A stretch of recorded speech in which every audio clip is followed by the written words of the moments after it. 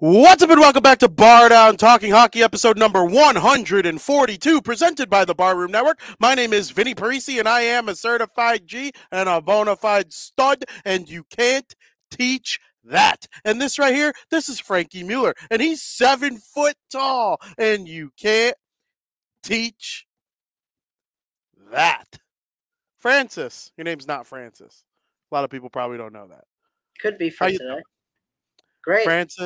Francesco, you'll be a lot of things. I've gone by so many names over the years. Charlie, yep. Frank was popular for a long time. Everyone Charles, called you Frank for a minute. Sheepy, yep, called you Charles. Charles. Yep. How did Bean start? Was it Brent? Technically? That's the story we say. I don't know for sure, but that's what we say. I think it was a time old buddy Brent, shout out our friend Brent. He probably has never seen a second of this show. He goes, "What up, Charlie Bean?" But and I think that stuck because the picture, your gamer tag picture, was like a little bean. Oh yeah, it was like the angry bean. Are you gonna be able to find it? I put in, Xbox 360 Bean gamer image, or what is that called? What was it? Like was it like Avatar? Like your avatar? I don't know. You found it? Oh, he found it. No. Oh, wait. It was like an orange background and the bean was blue. Oh, I'll never forget it. I'm not going to be able to find it. If I find it. You find it throughout the show, pop it on the screen? It's just going to be random. All right. I don't know what it's called. Gamer icons? We could be talking about Jack Hughes' expected goal for, and all of a sudden the Xbox bean is gonna pop up on the screen. But you do remember it, right? I'll probably find it in 3 seconds. Xbox 360 bean avatar. Let's see if it pops up.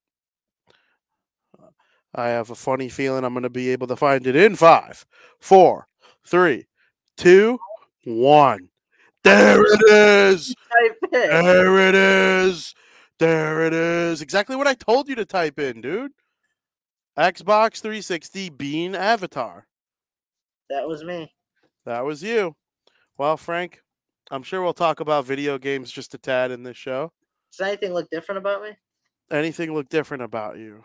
The day you cut your hair is going to be a monumental day in franchise history. You think you'll recognize right away?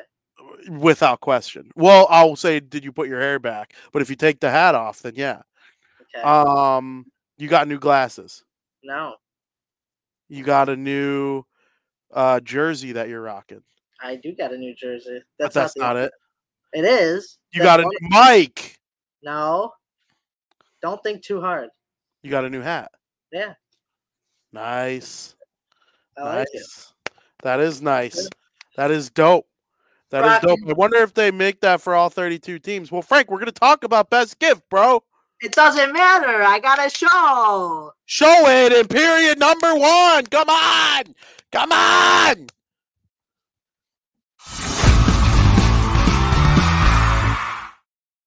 Welcome, period 1. Frank, Christmas. The snow's coming down. Christmas.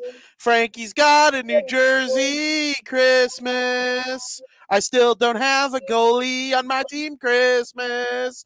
Frank, Merry frickin' Christmas. It's a great Christmas. Hell yeah. Did you witness any fights? No.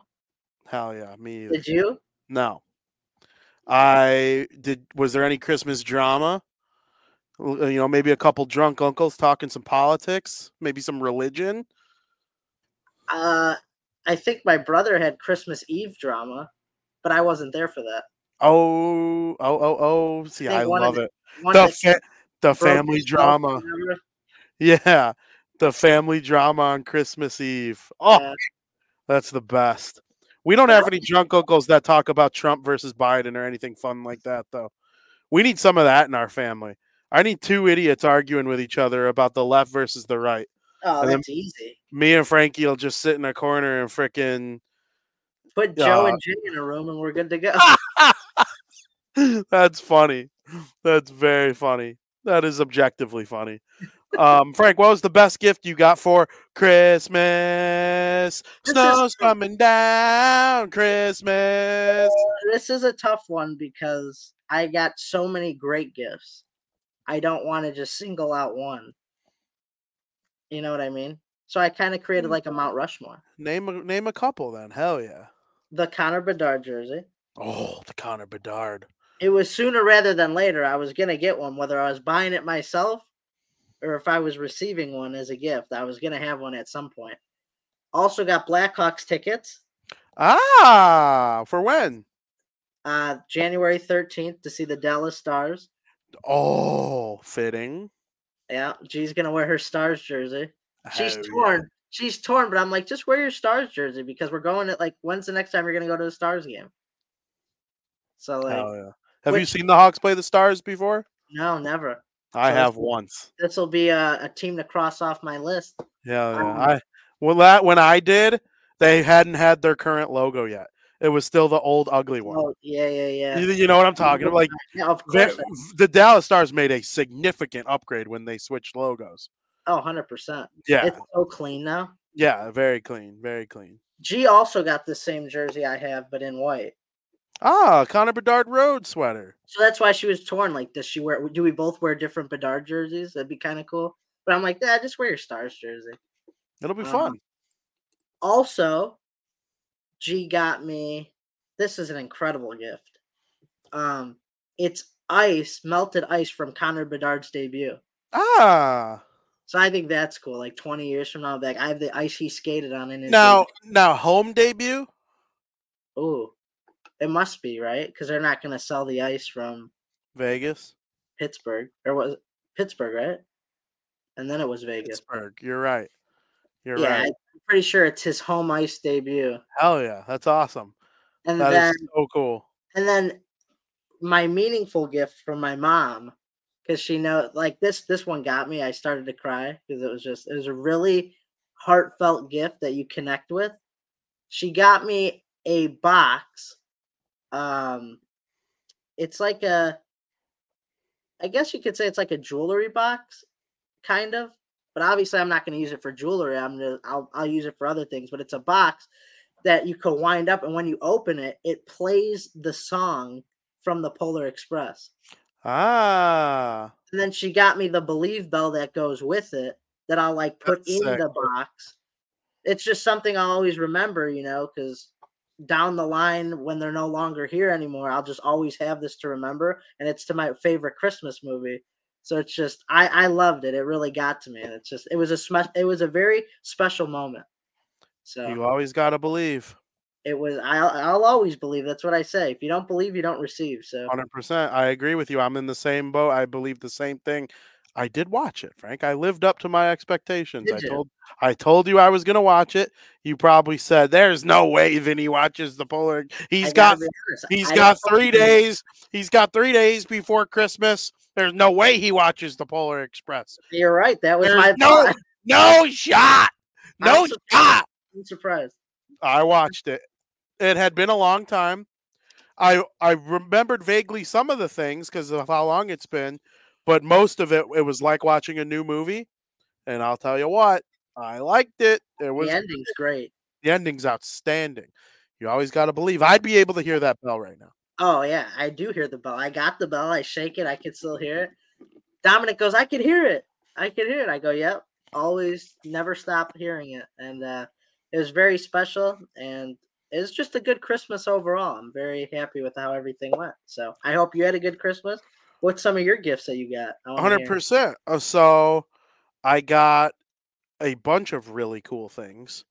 Obviously, I'm super excited. I got a PS5. That's very exciting news.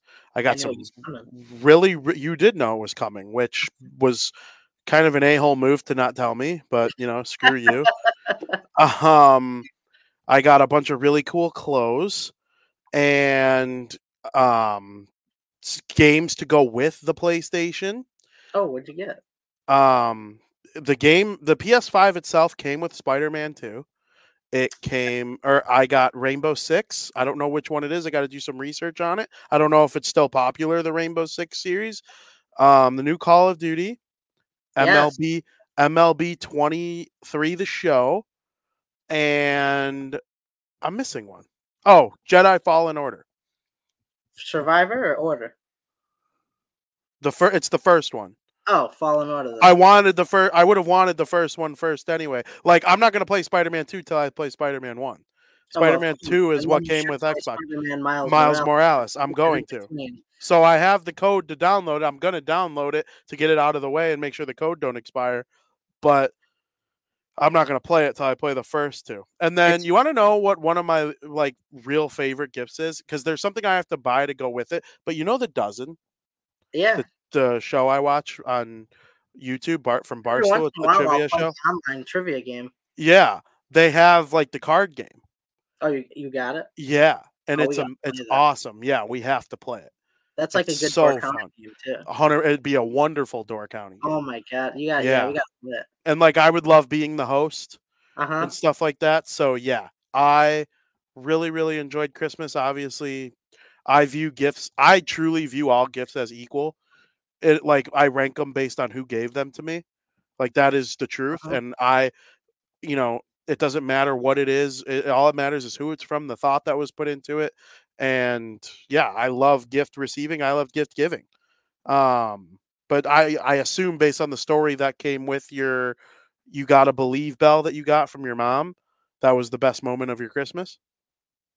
Yeah, because it was so special. That had to be like one of the best moments that's happened. But also, I love the moments that happen on Christmas that make other people emotional from the stuff you gave them, which happened a couple times. Like we gave Nona a necklace that made her cry. G gave my mom a necklace that really made her cry. It's just seeing their reaction means they connected with the gift that you gave them, and it touched them so much to make them emotional. I love that. Or giving gifts to the kids and seeing what the kids got from Santa, like those moments of them opening it. That's like the best Christmas moments that you could witness. And Yeah. it's just I live for those moments because I love to give to people and I love to see like what they receive and their reaction for it because we were in that position before back in the day. Like we were always waiting for that. We talked about Christmas when we used to get a whole bunch of games and we'd play Call of Duty together and we waited for stuff like that. So when we got to open it, that reaction we felt we're now witnessing through other kids and other people, and like those are just some of the best Christmas moments you could experience. That's incredible, Frank. Very well explained. I feel the same way. All my favorite moments have to do with got some shiny hiney. I'm excited. I'm excited, Tom. I'm excited. I'm gonna have some shiny hiney. Um Basically all the moments I had with Katie throughout the holiday season, like not even necessarily on Christmas. We went and looked at lights and we watched Christmas movies and we made hot chocolate. We really kind of baked cookies. We kind of did like your your traditional holiday season about as right way as I've ever done it in my whole life. Like everything that you're supposed to do around Christmas. We won two different gingerbread house competitions. That's great. So I just thoroughly enjoyed the whole season. I had many best moments and it all had to do with stuff like that. So Frank, what's the best food you had? Before we get too far off topic, because I do want to mention something of a gift you got. You mentioned that you got Call of Duty and Jedi Fallen Order. I forgot to mention that. Well, I already had Jedi Fallen Order, and I've never played it. But G got me Jedi Fallen Survivor, or Jedi Ah, or Jedi Survivor, Fallen Survivor, whatever it is. Um, So now it's so funny that you said you got that, because I told G when we're done with the podcast, I'm downloading Jedi Fallen Order so I could play it and beat it. And now you got it too, so we could talk about it. And I also got the new Call of Duty, which is crossplay. We could probably play it eventually. Yeah, we can. And I know Joey got an Xbox and he's gonna get Call of Duty. It's like the squad's coming back together. I think he's getting it today. I think you might be right. I think he said he was getting it on his way home from work. I think he texted me that yesterday. Yeah, that's exciting. I'm looking forward to that as well. Jedi Fallen Order and the sequel, whatever it's called, is the only canon Star Wars video game. Yeah. Like these characters are going to pop up in Mando or a movie or something at some point, Yeah. Ahsoka, whatever the case may be. And I think that is important as a Star Wars fan. I'm probably going to play the whole thing on easy and like take in the story the way it's meant to be taken in without it being super hard. So sorry, Team Canada just scored a goal to make it 6-0. I'm not surprised. Me either. They're playing Latvia, who's a fine hockey country, but they're not one of the powers quite yet. They're not the worst team in this tournament, though. But yeah, what I was saying is like, I'm excited. I'll text you about it, like when I started them. Hell yeah! I want to see your reaction to it. I'll make sure to start that soon. And then eventually you'll have to get Survivor. Well, probably right after. Yeah. And then I'll do Spider-Man 1, Miles Morales, and then Spider-Man 2. 100%. So that's kind of my goal. Started adding all my friends on PlayStation. Really, really cool. Very excited about it. Is it difficult? Huh? Like you had to create your own. Did you set it up? Yeah, it's all set up. Is it Funny Man still? Or? Yeah, I'm Funny Man still, but instead of 39, I'm 8613 because every double digit was taken. Really? But I get a free change, I think. And I think the thing I'm going to do here, if I get a free change, I'm going to try Funny Man 39 with an underscore in between funny and man. Oh, yeah. That's what I think I'm going to try. If I can get it to work, I'm going to go something along those lines. So I'm excited about it. Frank, what was your favorite food you ate over the holiday weekend? I had a lot of good food. And one thing we never get for two holidays, for Thanksgiving and Christmas, is I got my potato casserole again. And I was elated because we never have it twice a year. You always get it the one holiday and never the second. And then it came up in conversation, like potato casserole. And Angie's like, well, do you want me to make it? I'm like, you don't have to. Like, I feel bad because we don't normally. Yeah, you don't have to. Please make it. Please. Yeah, that's what I was thinking. You dropped an F word in your head. You're like, please fucking make it. Please. And I got it. And she goes, you don't have to share with anyone if you don't want. But being the kind-hearted guy I am, I shared with everybody, put it on the table for everybody to enjoy. That was great. We got honey baked ham on Christmas Eve, potato poopies on Christmas Eve, which are literally like turds that are fried, but they're potatoes. But they're in the shape of like turds, like poop. And they're called potato poopies. Fried mashed potatoes, basically. Like potato poopies. You can't go wrong. I don't know if I could eat anything called potato poopies. Oh no, you would love them. Absolutely. There's another name for it. They call them potato croquets, but that's not fun. Potato croquets, I might actually eat. Potato poopies, I might flush down the toilet.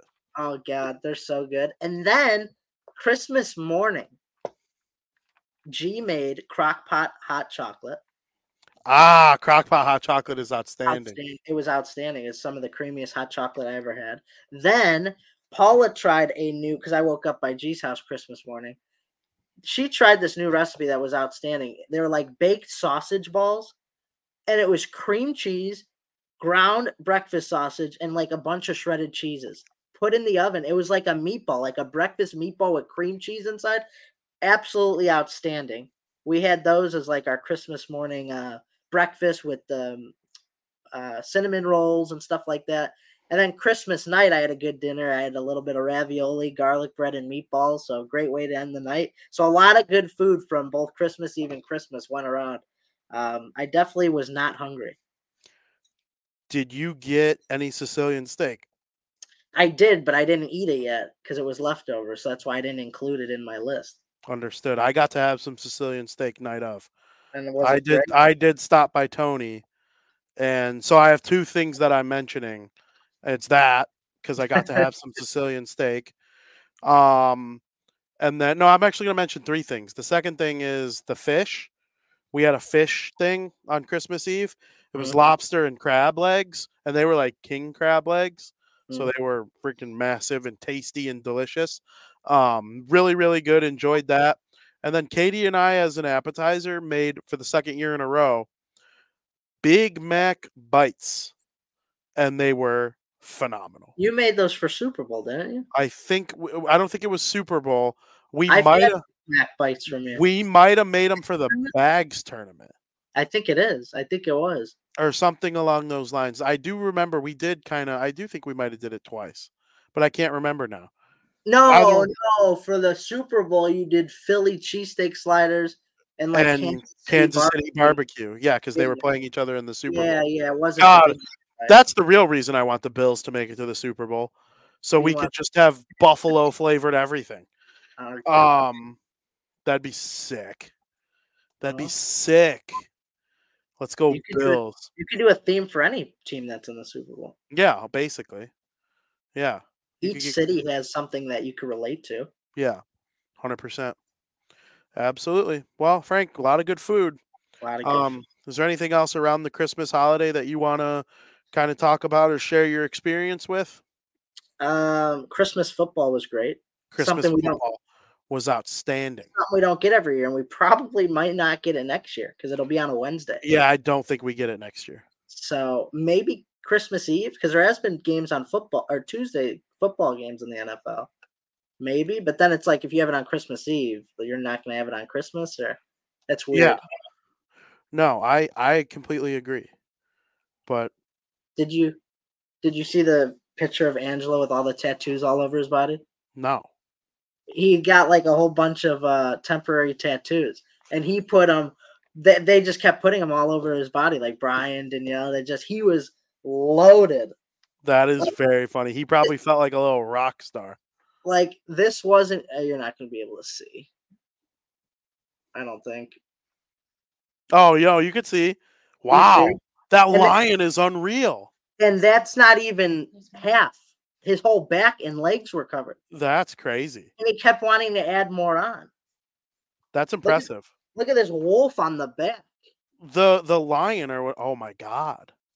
It's That's like temporary crazy. tattoos didn't look like this back in the day. When No, it was like a little fucking flower. I'd have a little flower with 4 petals on it, And and it no. would come off in 10 seconds. I mean, look at some of these. These are like colored.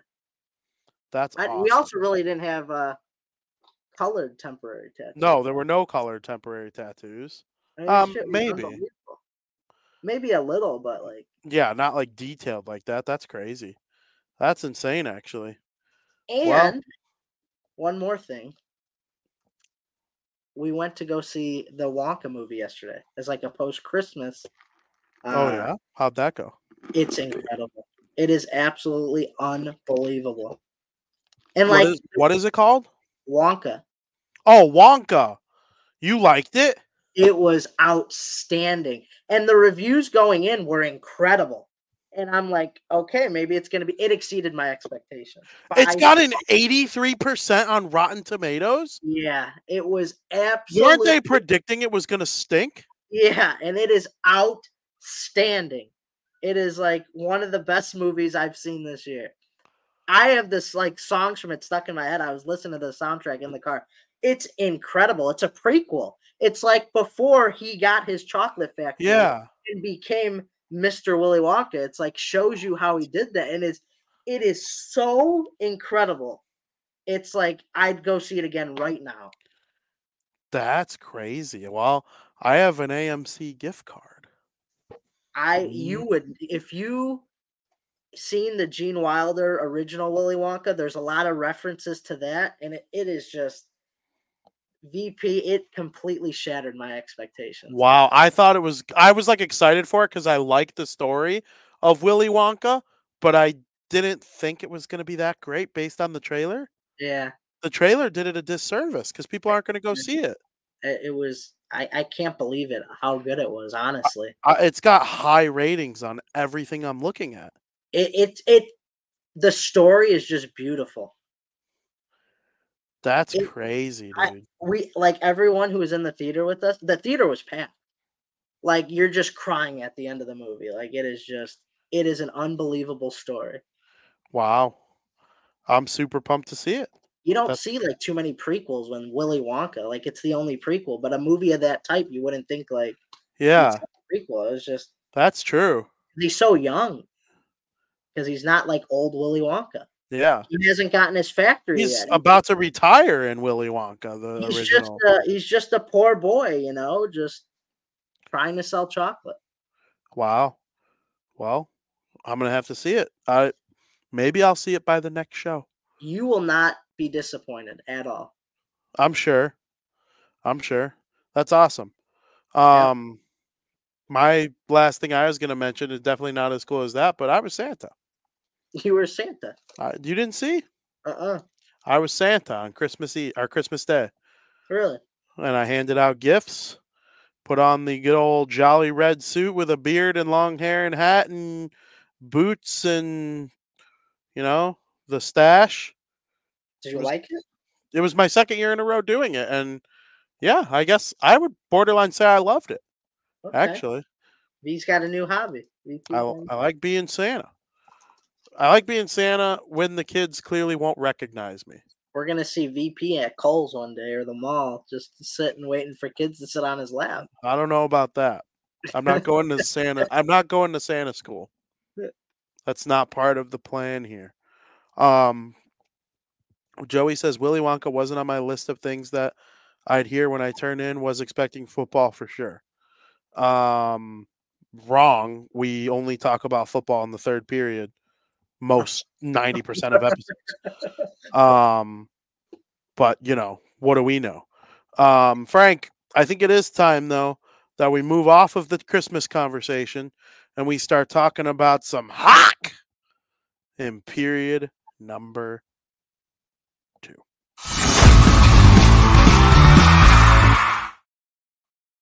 Welcome to period 2. Thank you to everybody listening. We had a little bit of a slow start today due to some technical difficulties, but we are here and I'm super thrilled to be here. It was a slower sports week in terms of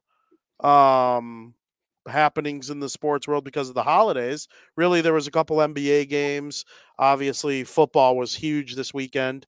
Sure.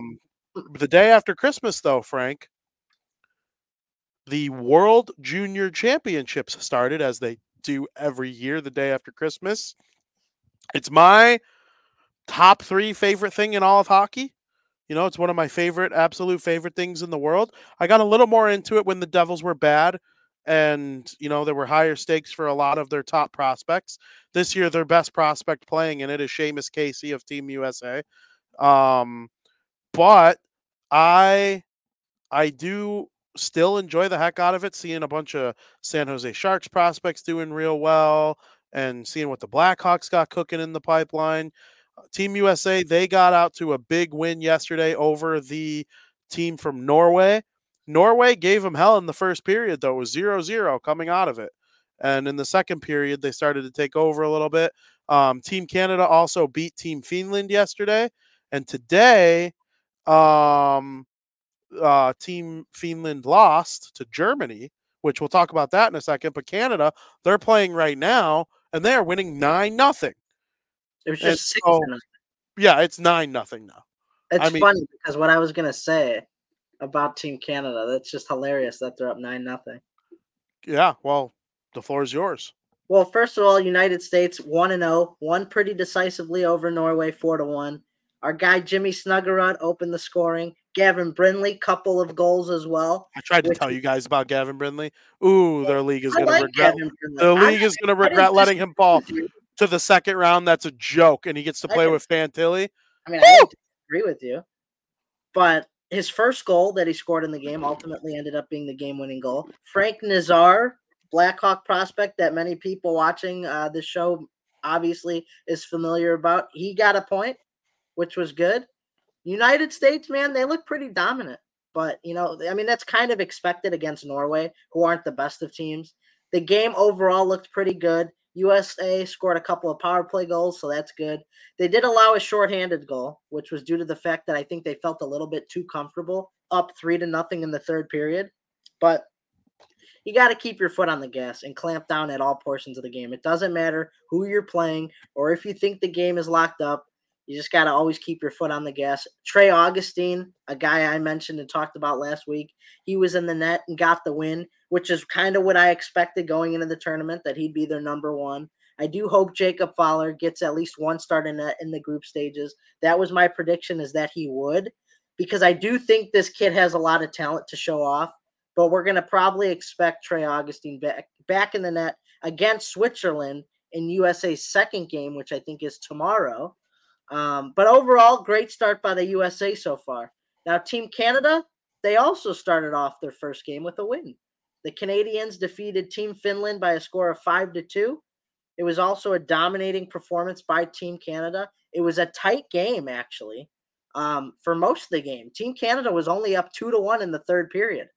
And then none other than Max Celebrini scored the devastating dagger to make it 3-1.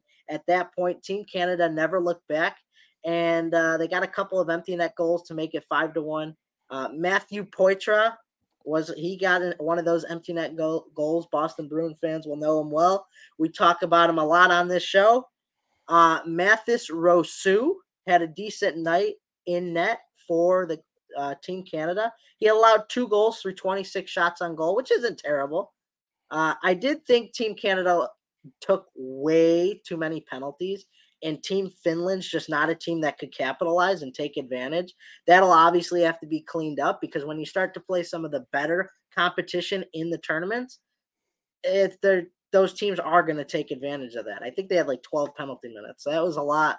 Obviously, it's only the first game of the tournament. No one's going to play perfect right out of the gate. But these are the little things you want to see cleaned up over the course of this group stages. And then I wrote this yesterday. I was going to say, their next opponent's against Latvia today, which if I had to guess, I said Canada's going to blow the brakes off of them. And there we go. They're up 9-0. I mean, there have been some great Latvian players to come out into the NHL. But as a whole, playing as a team, they're not the best when it comes to tournaments like this. 9-0 Canada. I can't believe that, VP. Yeah, I think Latvia is one of the top 8 right now. I'm not sure. They're not the worst team in this tournament. I think Norway probably is. They probably won't get relegated, right? No, they're not going to get relegated. They probably will. They might never get relegated again. Like they're very good at that. They're a tick below Switzerland. Switzerland played the U.S. tough, or not the U.S. They just played someone good today. It was Czechia, or no, not Czechia. Slovakia. It was Slovakia, who we're going to talk about in a minute. But my takeaway from the first day was, if Team USA and Team Canada both play the way they did in those first games, 10-0 Canada. Matthew Poitras. If either of them played the way they played in their first games against each other later in the tournament, they'd get their ass beat. I didn't love the way Team Canada played yesterday, and I didn't love the way Team USA played yesterday. They were each able to put it away because of their talent, but I would have liked to see Team USA beat Norway 9-0, 8-0, 8-1. They got a lot of stuff they need to clean up. Yeah, and if they play like that against Canada, they're going to get their ass beat. And I said the same thing. If Canada plays the way they did against Finland against the U.S., they'll get their ass beat if the U.S. gets their shit together. Mm-hmm. Now, I will say Canada's opponent, Finland, tougher than the United States' opponent, Norway. But I have a take that I don't like giving. If our pal Joey Parisi is still listening, he's not going to like this take. But it's just how I feel right now. If you had to rank the top hockey countries in the world right now, I don't think Finland would be in the top 5. Wow. They're not good. They haven't been good for a while. Who's the best Finnish player in the NHL? Can you think of anybody better than Sebastian Aho? Just not off the top of my head. Miro Heiskanen for a defenseman. But, he's like a two-way defenseman. Like, I'm talking like high-end offensive skill. They are not where they were 3, 4, 5 years ago when they had the Koivus and guys like that. Roman And Yoshi's Swedish, right? no, he's Swiss. Or Teams, Swiss? I think in the World Juniors, Finland would beat Switzerland. Maybe. So I was impressed by Switzerland today. They didn't Right? score. They lost 3-0. Sweden's good. Sweden's probably number 3 in the world. Sweden could win gold. Yeah, I'm talking about Switzerland. They might be better than Finland right now at the World Junior level. I would almost guarantee they'd be better if it were best on best than Finland. Hmm. I would take a core of Heischer, Yossi, Niederreiter. I don't know who their goalie would be, and I feel like Timo Meyer. Yeah. I would take Switzerland's core. Siegenthaler would probably be their number one defenseman. He's a pretty good defensive defenseman. I would take their core over Finland's. Absolutely. Yes. They have the number one center. They have the number one D with Yossi. They have a pretty good number 2 D. Oh, it's not UC Saros. UC Saros is Finnish. He would be their starting goaltender for the Finns for sure. But I would probably rank Switzerland like 6th right now. And I might rank Finland 7th. I mean, I Canada and the U.S. and Sweden are 1, 2, and 3. I would put Russia 4. They're not allowed in this tournament right now because of geopolitical reasons. But best on best, I would put Russia 3rd. And if they were in this tournament, they'd be right there with Michkov and guys like that leading the way. Best on best, you'd still have Malkin, Ovechkin, Kaprizov, some really, really good players. Then it's got to be. Listen, this is my other hot take. Slovakia is back. They went on a dry spell. Used to be really good when they had Chara and Hossa and Gabrick, and they were one of the powerhouses. Well, last year they had the number 2 overall pick in the draft with Nemitz, and he was on their Olympic squad, and they were good. I think they're one of the 4 best teams in the tournament right now. From what I've seen, the way they beat Czechia yesterday, who were the silver medalists last year, they're no joke really either. And they just absolutely took down. They didn't take them down like heavily, but they played a good, clean game against Switzerland. And the Swiss, they had some good chances. I watched most of it. It was good. And Slovakia, that's kind of like my surprise team so far in this tournament. If they got a medal, I wouldn't be surprised. I really would not be surprised. That's fair. I mean, I don't know a lot about them this year, but yeah. Today, Germany beat Finland 4-3. They were 0-25 against Finland all time before today. My God. They ended an 0-25 spell against Finland, and they finally got their first ever win against Finland in the World Junior Championships. Did Germany today. Another country on the rise. Germany's like the Detroit Pistons. Yeah. Well, against Finland. Yeah. They've pumped out good players. Moritz Seider, Leon Draisaitl. Team Germany at the Olympics wouldn't suck. No. I don't know if they'd have enough. Great. Yeah, I don't know if they'd have enough talent. No, but if there was one game where they were playing Finland, Czechia, or Slovakia, maybe, I don't know if they'd beat the United States, Sweden, or the U.S. under any circumstances. But if one of those other teams, if their goalie, whoever it is, played hot that one game, he had the best game of his life, Draisaitl scores a goal, and Moritz Seider scores a goal, and they win 2-0, that wouldn't shock me. I'm not saying they'd win a tournament doing that, but I'll tell you what, Team Germany, they got some development going on over there. And so we don't have much actual game to talk about. Most of the teams have only played once. A couple, including Canada, have played twice. They won both. But I love the World Juniors, Frank. This is good stuff. It's definitely interesting, and like I said, USA plays again tomorrow. They should win easily. I hope it should be like today's Canada performance. But I mean, I'm not expecting them to win 10-0. That'd be nice. If they beat Switzerland 10-0, I'd be very happy because, I see Switzerland as a pesky team. They should win, though. Yes, On they should paper, win. they should win. They should smoke them. But I remember that year, though, when they beat the Swiss in overtime. He sure scored 2 goals. In one of them, he like danced around McAvoy. That one play essentially got him picked first overall. Yeah, And that's fair. and that's the first time I ever laid my eyes on him was in that game. And little did I know he'd be the Devils' next captain. But I mean, hey, that's why we watch the World Juniors. 100%. Because like I watched Jack Hughes play. I watched the development program game before the World Juniors, and I watched Bedard play before the World Juniors last year. I actually watched 2 Regina Pats games before the World Juniors last year. The first time I ever laid my eyes on Heischer was at the World Juniors because I'm not watching Bern, Right. Switzerland, hockey games ahead of the World Junior. He wasn't, and I had never watched. I didn't watch Matthews in his draft year either because he went to play in Switzerland. He didn't go to college or anything like that. But we saw McDavid play for the Erie Otters and Jack Eichel play for BU. But you know what? For most people, their first time watching them play was in the World Juniors. And I saw a tweet yesterday of all the players that were in the World Juniors last year that are in the NHL right now. I think I should probably be able to find that pretty easily. You'll find this pretty interesting, I think. Connor Bedard is the leading scorer in the NHL of players who played in the World Juniors last year. He has 30 points in 33 games. Adam Fantilli, 20 points in 35 games. Logan Cooley, 17 points in 33 games. Leo Carlson, 15 points in 22 games. Luke Hughes, 16 points in 32 games.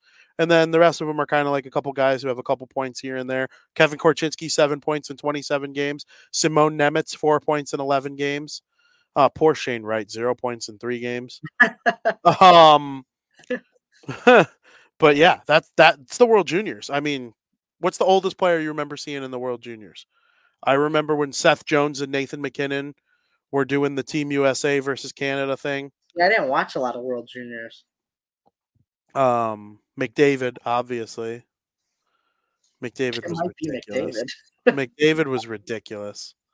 And I remember when the U.S. played Canada and Jack Eichel was facing McDavid, and McDavid had Strome, and Eichel had basically not. That was a down year for USA, if I remember correctly.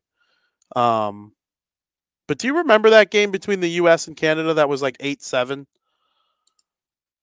It was the Uh, championship. The final score was like 8-7. And I remember Jordan Greenway scored the winner. He was on the Wild. Now he's on the I don't Buffalo remember. Sabres. No, I don't remember that, honestly. Team USA stacked, though.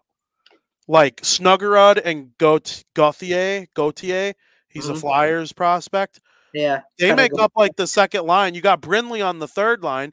The top line is that big line from Boston College with Perreault, who's a Ranger, um, Will Smith, who's a Shark, and the Flyers or the Capitals kid, Ryan Leonard. And on the back end, you have like Lane Hudson, who's going to be a Hab later this year. Like Mhm. that's a really, really good team. And again, this Canada team too. If they play I mean, they're up 10-0. Well, the game's over. What period is it? It's the third period with 4 minutes to go. I mean, a double-digit win over a weaker team. I mean, they play with their food. It kind of looks like. I mean, most of these guys would. I think if you put almost every player on Team Canada in the NHL right now, almost all of them would get at 20 points at minimum. You think? Yeah, and then guys like Celebrini probably gets like 50, 60. I mean, Bedard's a freak. Bedard could have played in the NHL 2 years ago. I believe that. But I don't know. This is fun though. I love the World Juniors. Yeah, it's definitely interesting. What are you expecting from the Blackhawks post holiday? Oh man. Um, Listen, the Blackhawks are going to come out of this holiday break tied with the second worst record in the NHL. Well, actually, the Sharks are below them, but they have the same amount of points. So the Hawks are not tied for the second worst record. They're tied in points for the least amount of points, but they have the second worst record in the NHL with a record of 10-21-1. Connor Bedard scored the Michigan before the holiday break began. That was cool. That was really cool to witness.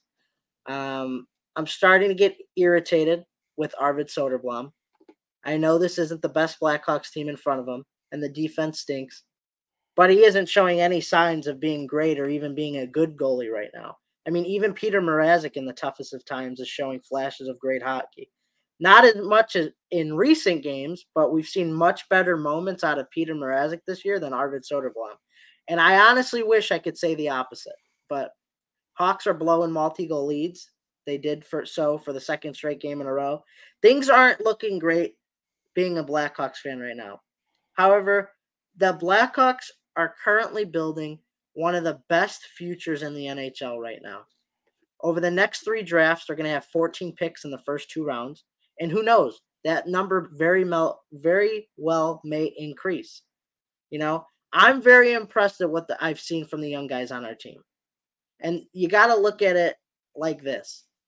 In less than 1,000 days, and 1,000 days sounds like a lot, but it'll go quick.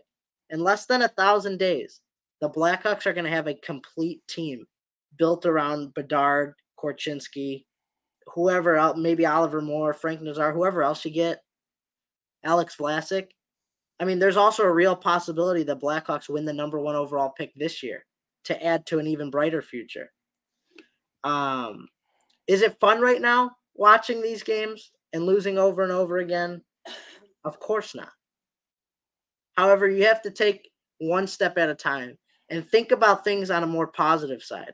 You could be depressed about how they're playing now and how bad the team is, and you could be sad about it. But this isn't going to change the production that you get out of this current team. They're going to be very, very good one day. I think next year they're going to stink again, but I do think the 25-26 season, we're going to start to see light at the end of the tunnel. Better days are coming, and when this team finally reaches the end of the tunnel, we're going to have a competitive Blackhawks team with a generational superstar wrecking havoc across the NHL, like we're kind of seeing this year in a short sample size.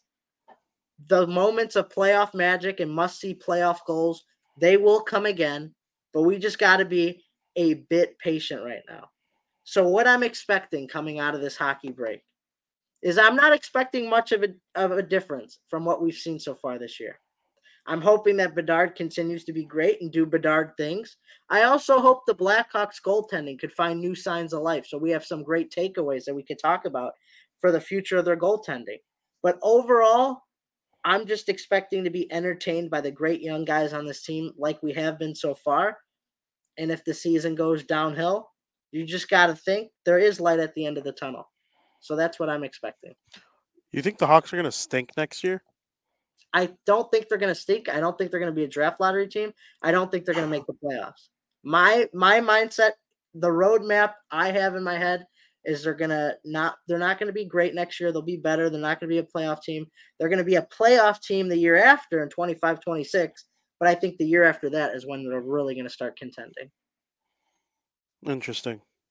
I think they're going to be like, if they sign Nylander and all of a sudden Korchinski and Vlasic start playing like real dudes, and Soderblom maybe doesn't stink because the team in front of him isn't a complete dog pile. And I do think, Mrazek's played okay and Soderblom hasn't, and they're both playing behind the same team. I do think there's something to being like in your first full year and playing behind a shit team like that, where Mrazek has been around the league.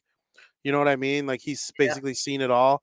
I'm not sure it's great for Soderblom's development to be on this team right now.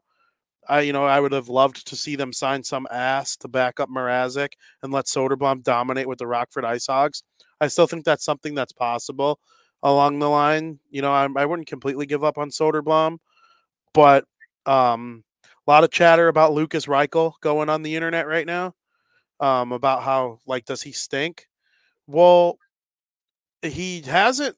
He's shown flashes, but he hasn't been like a top 6 forward, like a traditional productive top 6 forward, like you were kind of expecting when the Blackhawks first drafted him in the first round. Well, you know what it reminds me of? Michael McLeod? Mm-hmm. The Devils took him 12th overall. He was supposed to be like when they drafted Heischer the next year, there was supposed to be 1-2 punch down the middle. Heischer, McLeod, like that was their guy. And it took him 50 games to score his first goal. Like he's not a high end offensive player in the NHL. He had 150 points in junior. Like there's a reason he went in the first round. He was incredible when he was in junior. Dominated with Team Canada at the World Junior. I remember watching him play for Team Canada. But guess what? He's the Devils' best penalty killer. He has the best face-off percentage in the NHL. And he plays very good defense. He scores 7 goals a season. You know, the superstar thing never really came to be, but he is a solid NHL player that you have to have on your team.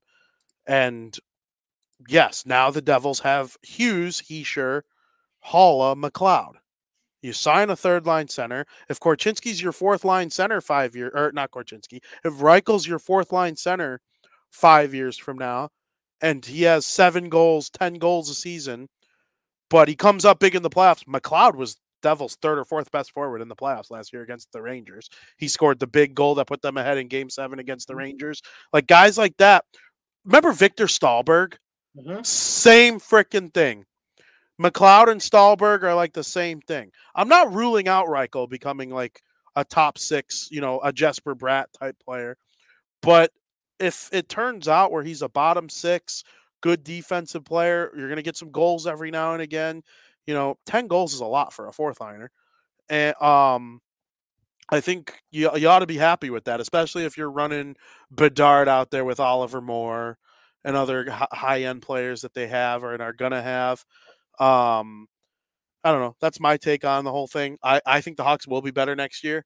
I'm not at all saying like why even give a guy player of the game though if you lost 11-0. I mean that's just like what did he do? And it wasn't like what did that guy do? Did he get a shot on goal? He was the only guy on the team with multiple shots on goal. Give it to him. So why is he's on Latvia? Yeah, but it was one from each team though, and they're giving it to Macklin Celebrini for the Team Canada. He's probably got 5 assists. I mean, what a funny photo this is.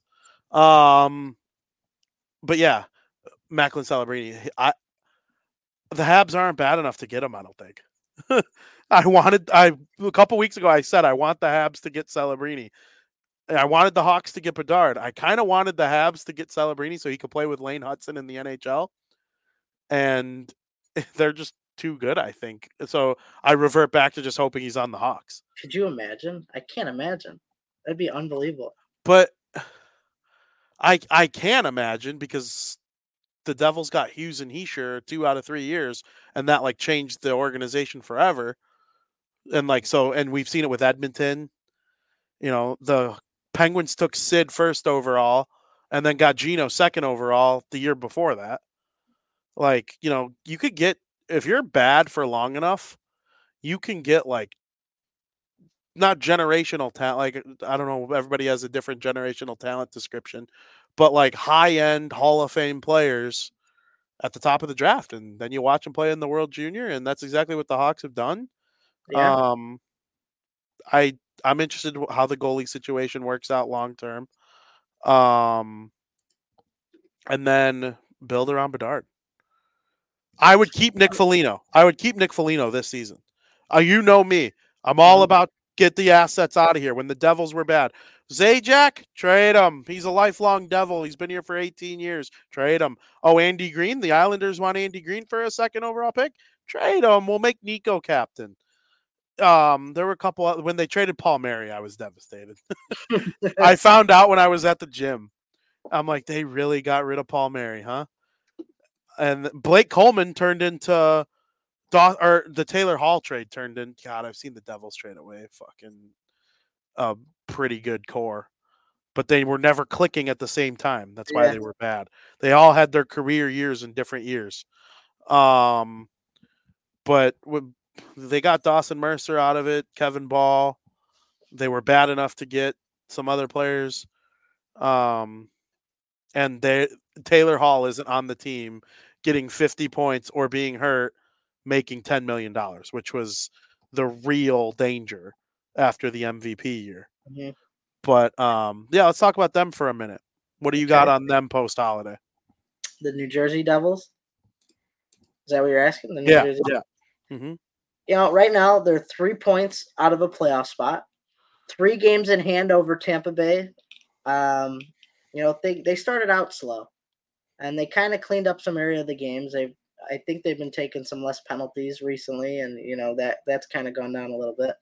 I mean, I had the Hurricanes and the Devils at 1 and 2 in the division, and they both currently sit out of a playoff spot right now. But obviously, there's still time to turn things around for the New Jersey Devils. Devils are getting healthier, and this healthy Devils team really got hot coming into the holiday break. They look good. They're like 6-3-1 or something like that coming into the break. That's great. And hopefully the break didn't kill that momentum that they had. But I expect them to turn things around a little bit. I expect that also, obviously, for the Hurricanes. I think now winning the division, obviously for the Devils, that's going to be a little tough. You're behind the Rangers by quite a lot. And they're not going to win the Metropolitan Division. No.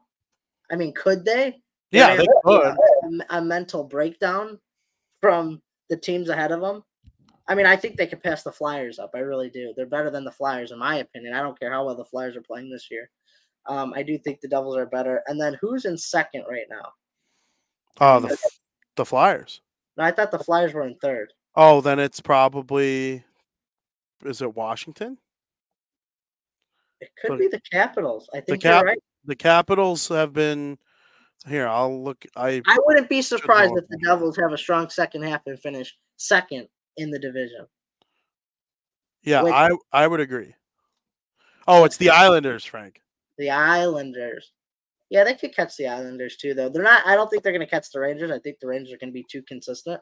So I think the division's out of their hands. But obviously, top 2 or 3, very possible. From what I've seen going into the break, very possible.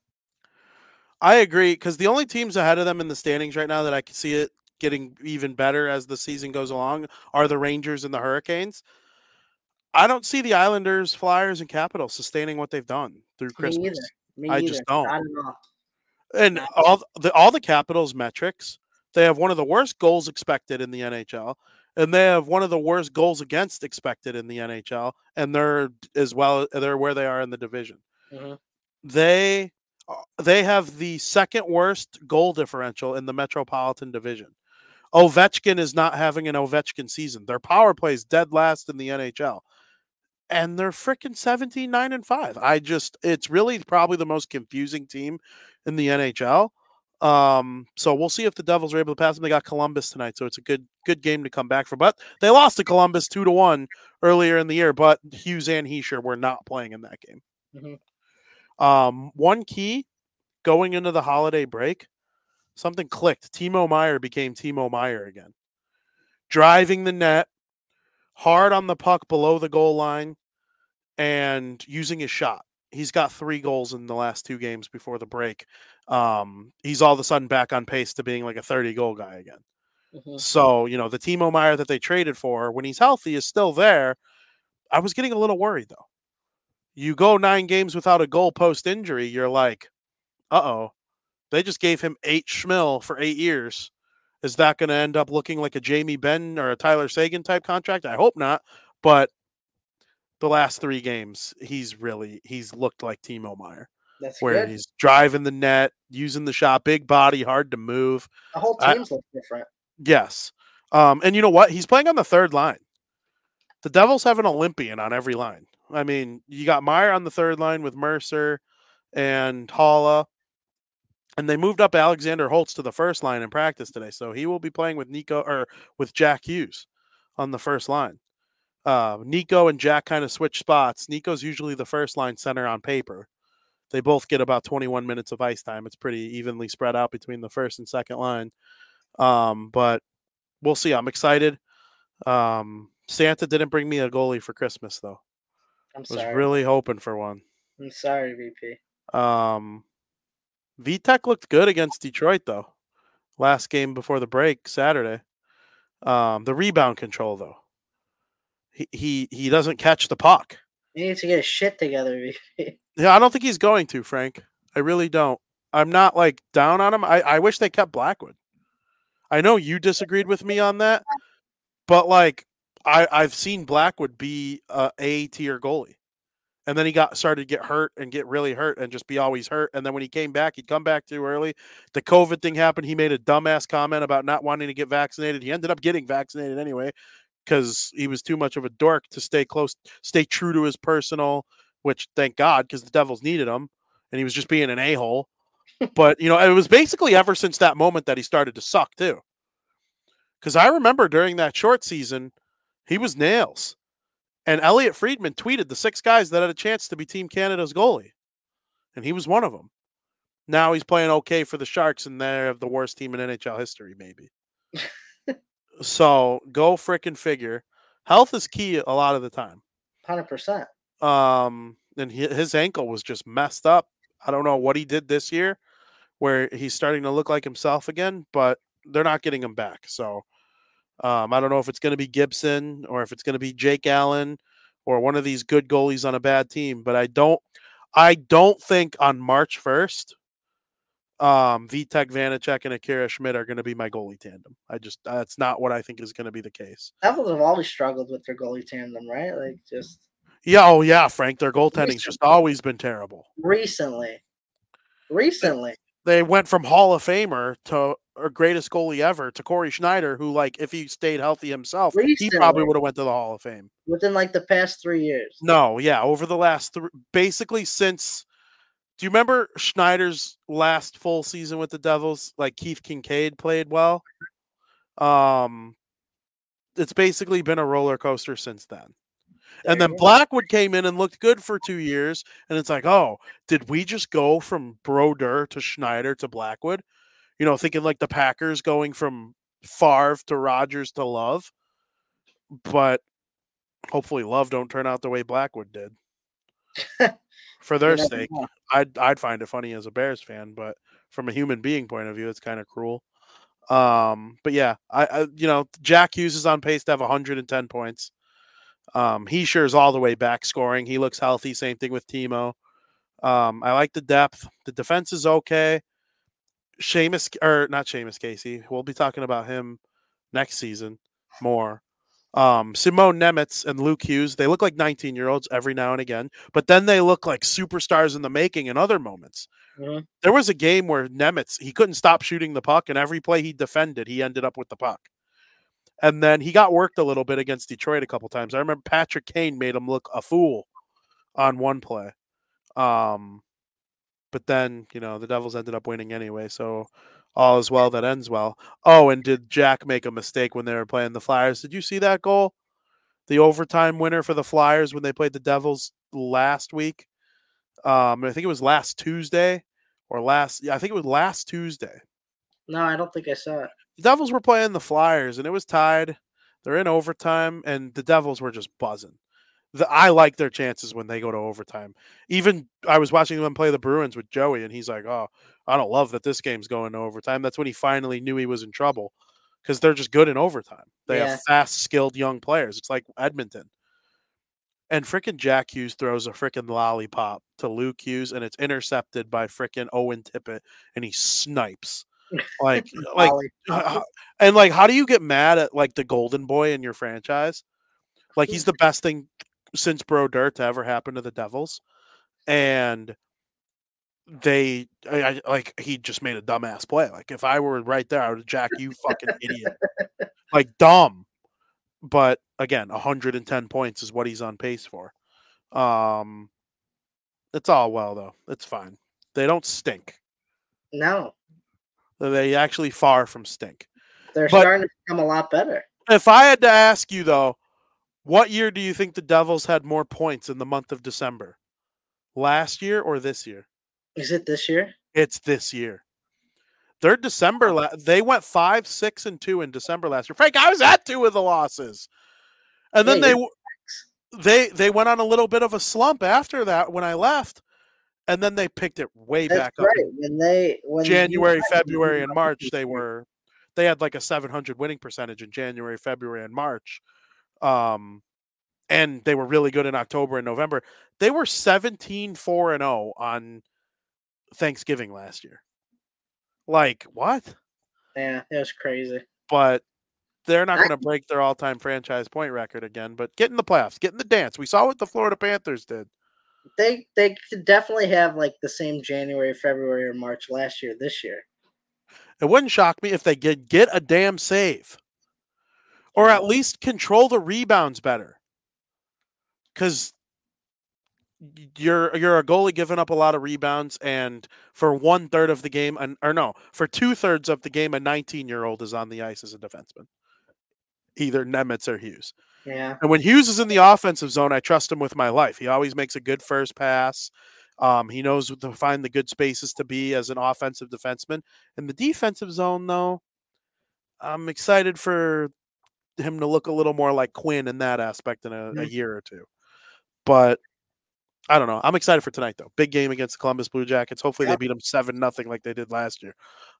Frank, in a couple days is the Winter Classic. Mm-hmm. It's the most wonderful time of the year. You've heard of the original 6? How about the original 32? When the Seattle Kraken take on the Vegas Golden Knights in a matchup of the league's 2 newest expansion teams, 2 teams that weren't even close to existing when we first started watching hockey. You excited for this one? It's going to be a very special one for me. You have the 2 most recent expansion teams playing at T-Mobile Park, where the Seattle Mariners play. The NHL revealed an image of what the stadium would look like. Isn't that a cool picture? It was very cool. I really liked the way it looked. It kind of sucks that Seattle's been so disappointing this year. Like, I still think it's going to be a great game. But could you imagine if this game was taking place last year? Yep. The year where Vegas won the cup and the year Seattle was just on a tear. Like, this game would have been incredible. But here's the thing. I do think it's going to still be a great game. The Seattle crowd and the team is going to be carrying so many emotions coming through this game and just throughout the stadium as a whole. And I know that T-Mobile Park could get very loud from Seattle fans. If it's anything like the Mariners playoff game that we heard and saw a couple of years ago against the Houston Astros when they lost at home 1-0, that game, that was so loud. If we're surely in for a treat. Hell yeah. I agree. Any part of you lean in Seattle in this game? Kinda. I think if they're dogs by like a substantial amount and we're all together watching this, I think it's worth it to lay down a little tenner on Kraken in this one. Vegas is outstanding. They're otherworldly compared to the Kraken, right? I really like what's their biggest weakness in their lineup? They have 2 amazing centers with Jack Eichel and Stevenson, and then their wings are off the hook. Wild Bill's their 3rd line center. I mean, if your 3rd line center is William Karlsson, you probably have a Stanley Cup contending team, right? Well, lo and behold, they won the Stanley Cup last year. Their defense is through the roof, led by Pietrangelo, and their goaltending situation is good enough. So I don't know what the game is going to look like, though. I'd love to see Ben Years, though, go on an absolute tear and give this team a chance to win. Hopefully that's the case, though. I just want the Winter Classic to be close. I want the Winter Classic to be close. I think it will be. I think it's going to be a good game. And I'm leaning Seattle just because the atmosphere that you get from T-Mobile Park and Seattle fans. They're crazy. They're crazy in the NHL playoffs. They're starving for, sustained success, too. They've won the Super Bowl. I still think the 2013 Seahawks is a top 3 football team I've ever seen. I wasn't around for the 85 Bears, and I was 6 years old at the 2000 Ravens. And, Seattle doesn't get a lot of credit for any sport. They're often overlooked. The Mariners have been overlooked for how many years? Well, just because how much they've stunk. Yeah, they were a joke franchise for a long time. They're pulling themselves out of it now. They've had some great players, obviously, come in and out. Ken Griffey Jr. And 100%. Who's the other guy? Ichiro Suzuki. And there's Edgar Martinez. He's probably the second greatest designated hitter to ever live, behind David Ortiz. But you don't when you think of Seattle, and it's kind of like they're not respected as much. Besides the Seahawks, I mean, the Seattle SuperSonics moved out of the NBA. Yep. So it's like they got rid of that. And then, like I said, the Mariners were kind of on the decline because they were the joke franchise. They didn't make the playoffs in 2 decades. And then hockey just came around, the Seattle Kraken. I'm missing a sport. Oh, no, the Seahawks have been good. But besides the Seahawks, it's like the Kraken are fresh. They don't get a lot of respect in Seattle. I bet if I look up the top 10 records in the NFL since 2010, the Seahawks are probably top 5. Oh, 100%. I would guess it goes New England, Pittsburgh. Yeah, he's never had a losing season, so. Kansas City, not in no order. No, maybe not even. No, Kansas City would probably be in the top 5. They were outstanding with Alex Smith, even before the Mahomes, Andy Reid era. But the Seahawks are probably in the top 5. And Green Bay. The Legion of Boom, the 12th man. Oh, yeah. Sensational. I mean, those eras, like, they had incredible records. Yes. Every year. I think Russell Wilson last year was his first losing season in a year he played the whole year. Could be. So, you heard what happened to him today? Russell? They're shutting him down for the season so that he doesn't get hurt before some kind of contract thing kicking in. Well, their playoff hopes are done, so. Yeah, they're donezo now. They were a better team this year than I thought they'd be, though. Me too. Sean Payton, though. Credit to Sean Payton. Hell yeah, he deserves it. They were 1-4, 1-5. Yeah. Frank, what is your favorite hockey story of the week? Could be a little chalk, but I don't really care because it's something we've never seen before. But that's Bedard and Zegras scoring the Michigan. Not in the same week, but in the same night. That's unheard of almost. Because the only way it could get better if they both did it in the same game. Like, oh, okay, anything you could do, I could do better. So, like, Bedard does it and then Zegras does it or something like that. But obviously, it's the first time in NHL history that the Michigan happened twice on the same night, simply because not everyone can attempt this. And if they can attempt it, scoring it's a completely different ballgame. Like, that was just unreal. So that's my favorite hockey story of the week. We touched on mine. I had to mention it a second time, though. I wanted it to be mentioned a second time. I'm so happy for those kids from Germany. That's my favorite hockey story, maybe of the year. They came in knowing the history. They were 0-25 against Finland all time. And they go in there and they get a gutsy win. Finland ended up outshooting them 43-28. They really pushed at the end. The German netminder was just off the hook by the end of the game, and they got it done, and they celebrated. They celebrated like when you see a team win the Stanley Cup. Oh, 100%. Yeah, so I'm just super thrilled for those kids. That is absolutely my favorite hockey story of the week. Yeah, that is crazy. 0-25. It's unheard of. Like, how do you go on that long of a losing streak? How do you not get lucky once? Get the game to overtime and then one go off your butt. Well, that's what I'm saying, too, about the frickin' Detroit Pistons. They've lost 27 in a row. It's tied for the longest streak ever in NBA history. I'm going to compliment basketball here, though, real quick. Do you think there's less luck involved in basketball than any other sport? Less luck? Yeah.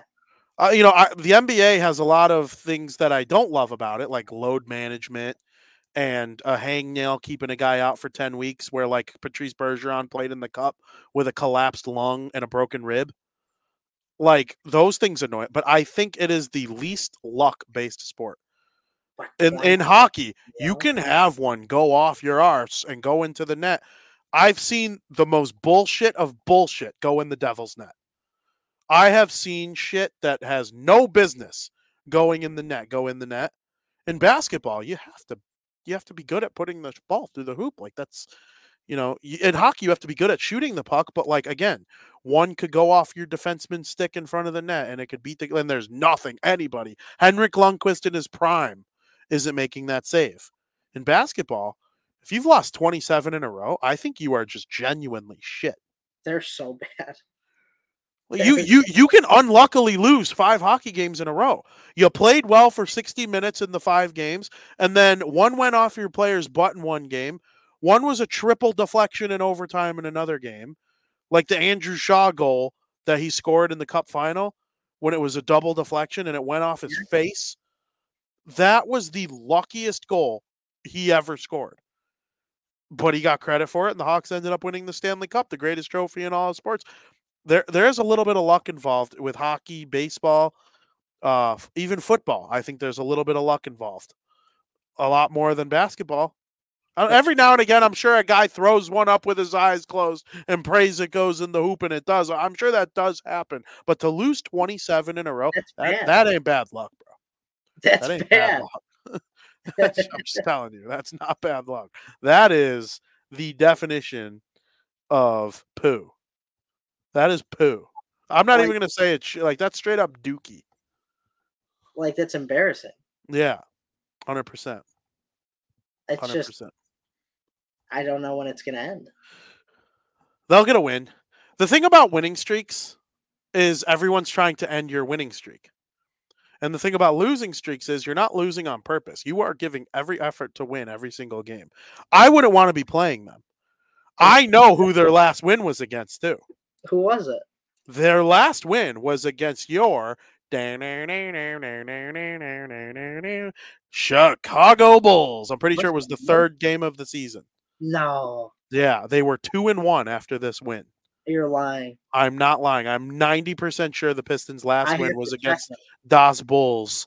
It was like October 20th or whatever.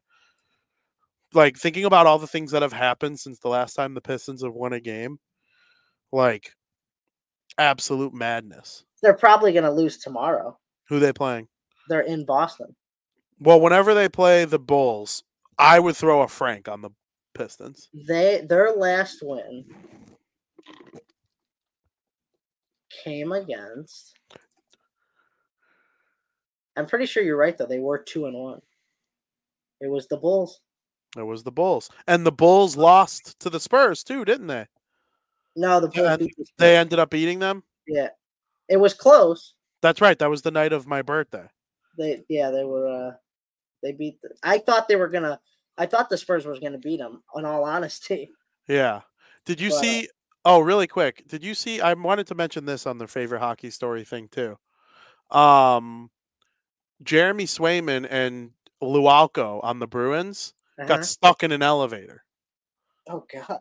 They were visiting someone. I forget who they were visiting. I saw this story on Twitter, and now it's on NHL Network. That's funny though. They got stuck in it. That's scary to think about. Like being stuck in an elevator. Yeah. Well, the Pistons, they stink. That was talking basketball. Frank, I think it's time to discuss a little bit of football. Period number 3.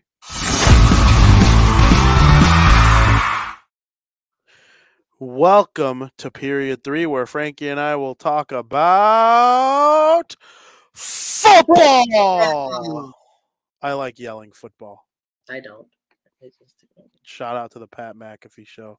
That is funny. Biz was a guest today on the Pat McAfee show. So your boy's going to have to go back and watch that, because I have watched 0 seconds of that show basically since we really started getting into the nitty-gritty of Christmas. So I need to the double Michigan is going on NHL Network right now. Is it? Yeah. Well, of course. Showing Bedard's and then showing it was unreal. That happened. Trevor's. Who's more handsome, Connor Bedard or Trevor Zegras? They're both pretty handsome. Probably Zegras. They're both like 20 too. But Zegras. Bedard still looks like a kid though. Like Zegras, he's starting to look a little more manly. I don't know. Kevin Weeks and Mike Rupp, though, are on my screen, and they have some nice looking suits. 2 former Devils. Well, Mike Rupp is one of 3 human beings in the history of the world to be credited with a New Jersey Devils Stanley Cup game-winning goal. Wow. Yep. It was the first goal of a game in a 1-0 win or something. Like it wasn't like you're like this crazy overtime win. You know what I mean? But Yeah, right. like I think Bergeron is credited with the Bruins Stanley Cup winning goal, but he scored it in the first period and they won 4-0. Mm-hmm. I It's get what it's one of those. But Mike Rupp, hell yeah. Hell yeah. He kind of made things worse at the end of his career when he had that little stint with the Rangers. mm-hmm. But screw him for that. But I think Kevin Weeks had a year with the Rangers too, actually. But I don't know. he's a backup goalie. Marty was the starter. Everybody knows that. Frank, time for us right now Right to go now, through the top 10 teams in the National Football League. I'll let you begin. you want me to do my 10? Do your 10. My list. It's a very unique list this week. It might be my favorite power rankings I've ever done this year. But number 10, I'm starting off with a team that's never touched my top 10 list this year. And that is the Tampa Bay Buccaneers. Before the NFL season begun, I would have never thought in a million years that the Bucs would be making any of my top 10 power rankings list. However, the Bucs have played very well as of late. I'm very surprised with how well Baker has played all season. He has some pretty impressive wins under his belt this year. I know the Jaguars, aren't playing the best of best right now, but a 30-12 win nonetheless against them was still very impressive. With one more win, they claim the AFC South title for the third straight year, and one of their last two games is against the Panthers. So, I mean, you could basically book them as your AFC South champions. I like that, Frank. I like that a lot. I would put them 11. I'm going to leave them off. I went back and forth. I really, really did. I was going back and forth between them and the team I'm going to put, the Los Angeles Rams. The Rams, Those were my two. I didn't know who to put, the Rams or the Bucs. Yeah, like if they were top 11 that we did. But if they were top 11, then I would argue one with somebody else. Like, so there's never a good formula. But I'm putting the Los Angeles Rams. They have a Super Bowl winning coach, a Super Bowl winning quarterback, a Super Bowl winning defense, and what seems like the healthiest they've been since winning the Super Bowl 2 years ago. I love Matthew Stafford. I think he's a dog. He's going to go to the Hall of Fame. They still have Aaron Donald supported by a bunch of really good players on defense. Sean McVay, if I could pick any coach in the NFL to coach the Bears right now, based on what the Bears need for their current roster, I probably would choose Sean McVay. I would either choose him or Kyle Shanahan. And I have a feeling the team that Kyle Shanahan chose is near the top of your list. But I really like what the Rams are doing. Their most recent loss, they've only lost one game out of 5 weeks or something like that. And it was to the team that's probably going to be number one on both of our lists, maybe. And they lost to them by 2? Mm-hmm. So no, 6. 6, regardless. It was a punt return touchdown in overtime. Right, but they played them well. Mm-hmm. They played them very well. And now they kind of had a tough start. So seeing where they are now, they are currently 8-7. I hope they win their last 2 games, become 10-7. Play those Lions in the first round. I will laugh so hard if Matthew Stafford goes into Detroit and beats them. I will just laugh. So it will be one of my favorite sports moments of the year. And it'll be like a month into the year. Not even. Foster agrees. Foster agrees. I do think they could go deep. That's the thing. If they get in with the coach and the quarterback that they have. It's like one of those things, like you get in, you never know what could happen. Yeah. And that's a little less in football compared to some other sports. Last year I think the top 4 seeds in the league were the top 4 teams in Championship Sunday.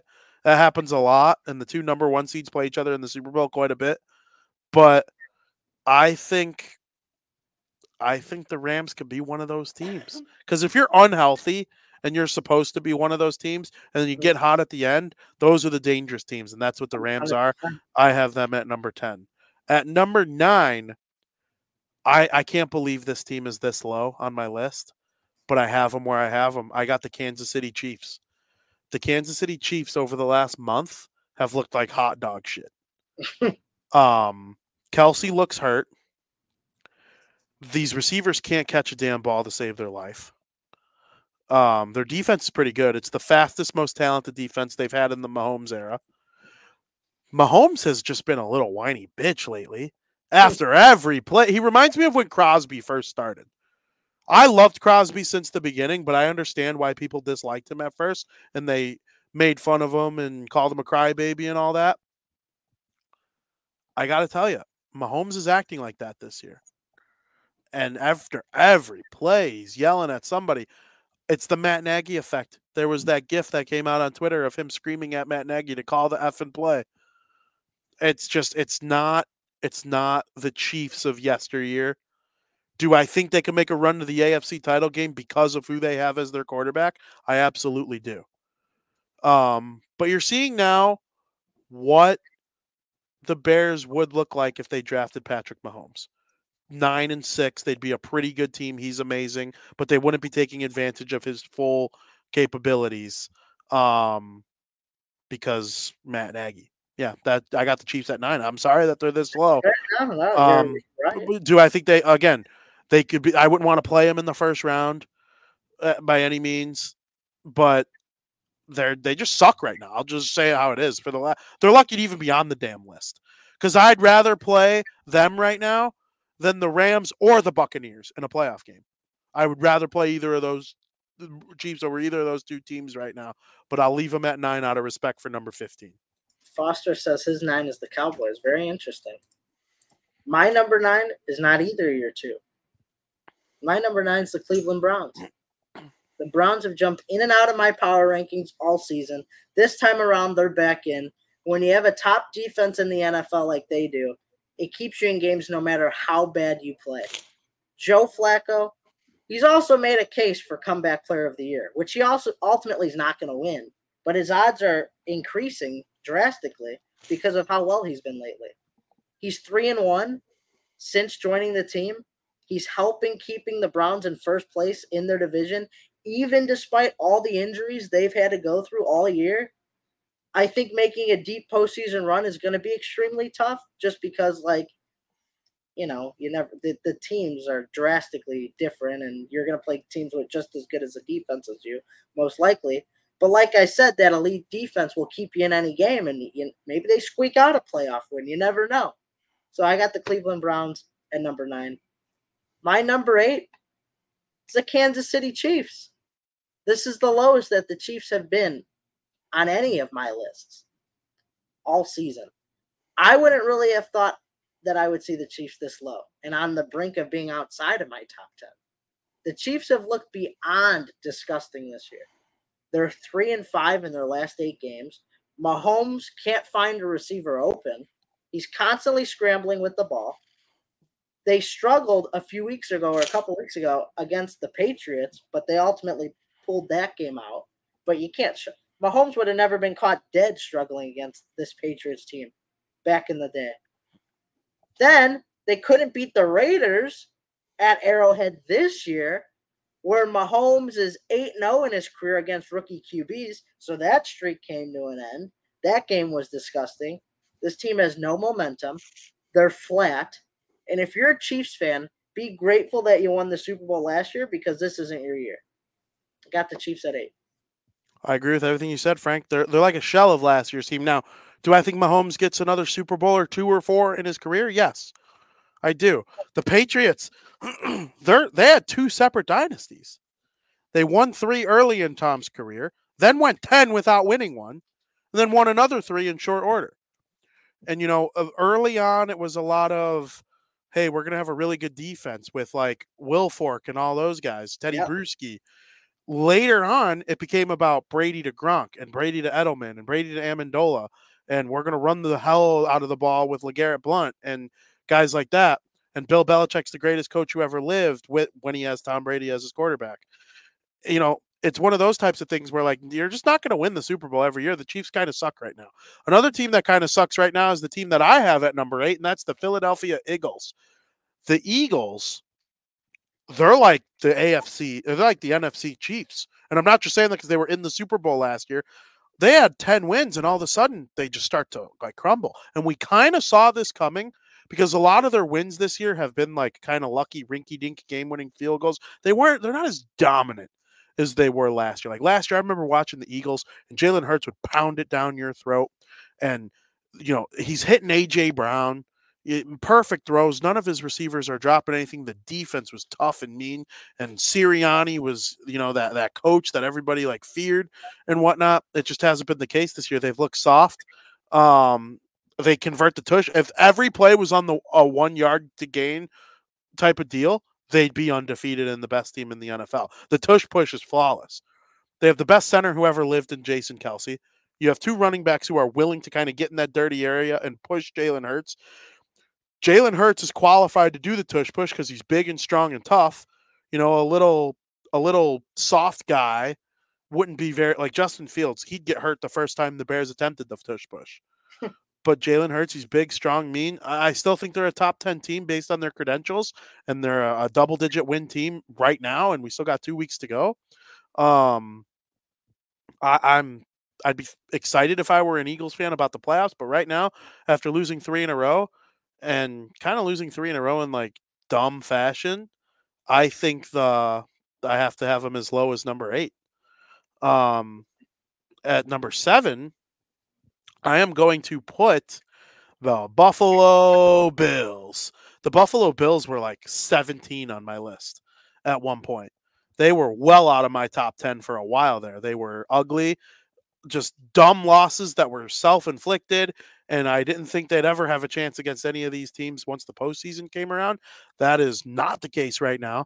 They are not Josh Allen-centric as much as they were last year, which they had a better record last year, but they entered the playoffs very ill-prepared. You can't just be quarterbacks. You need to have the best quarterback to win a Super Bowl.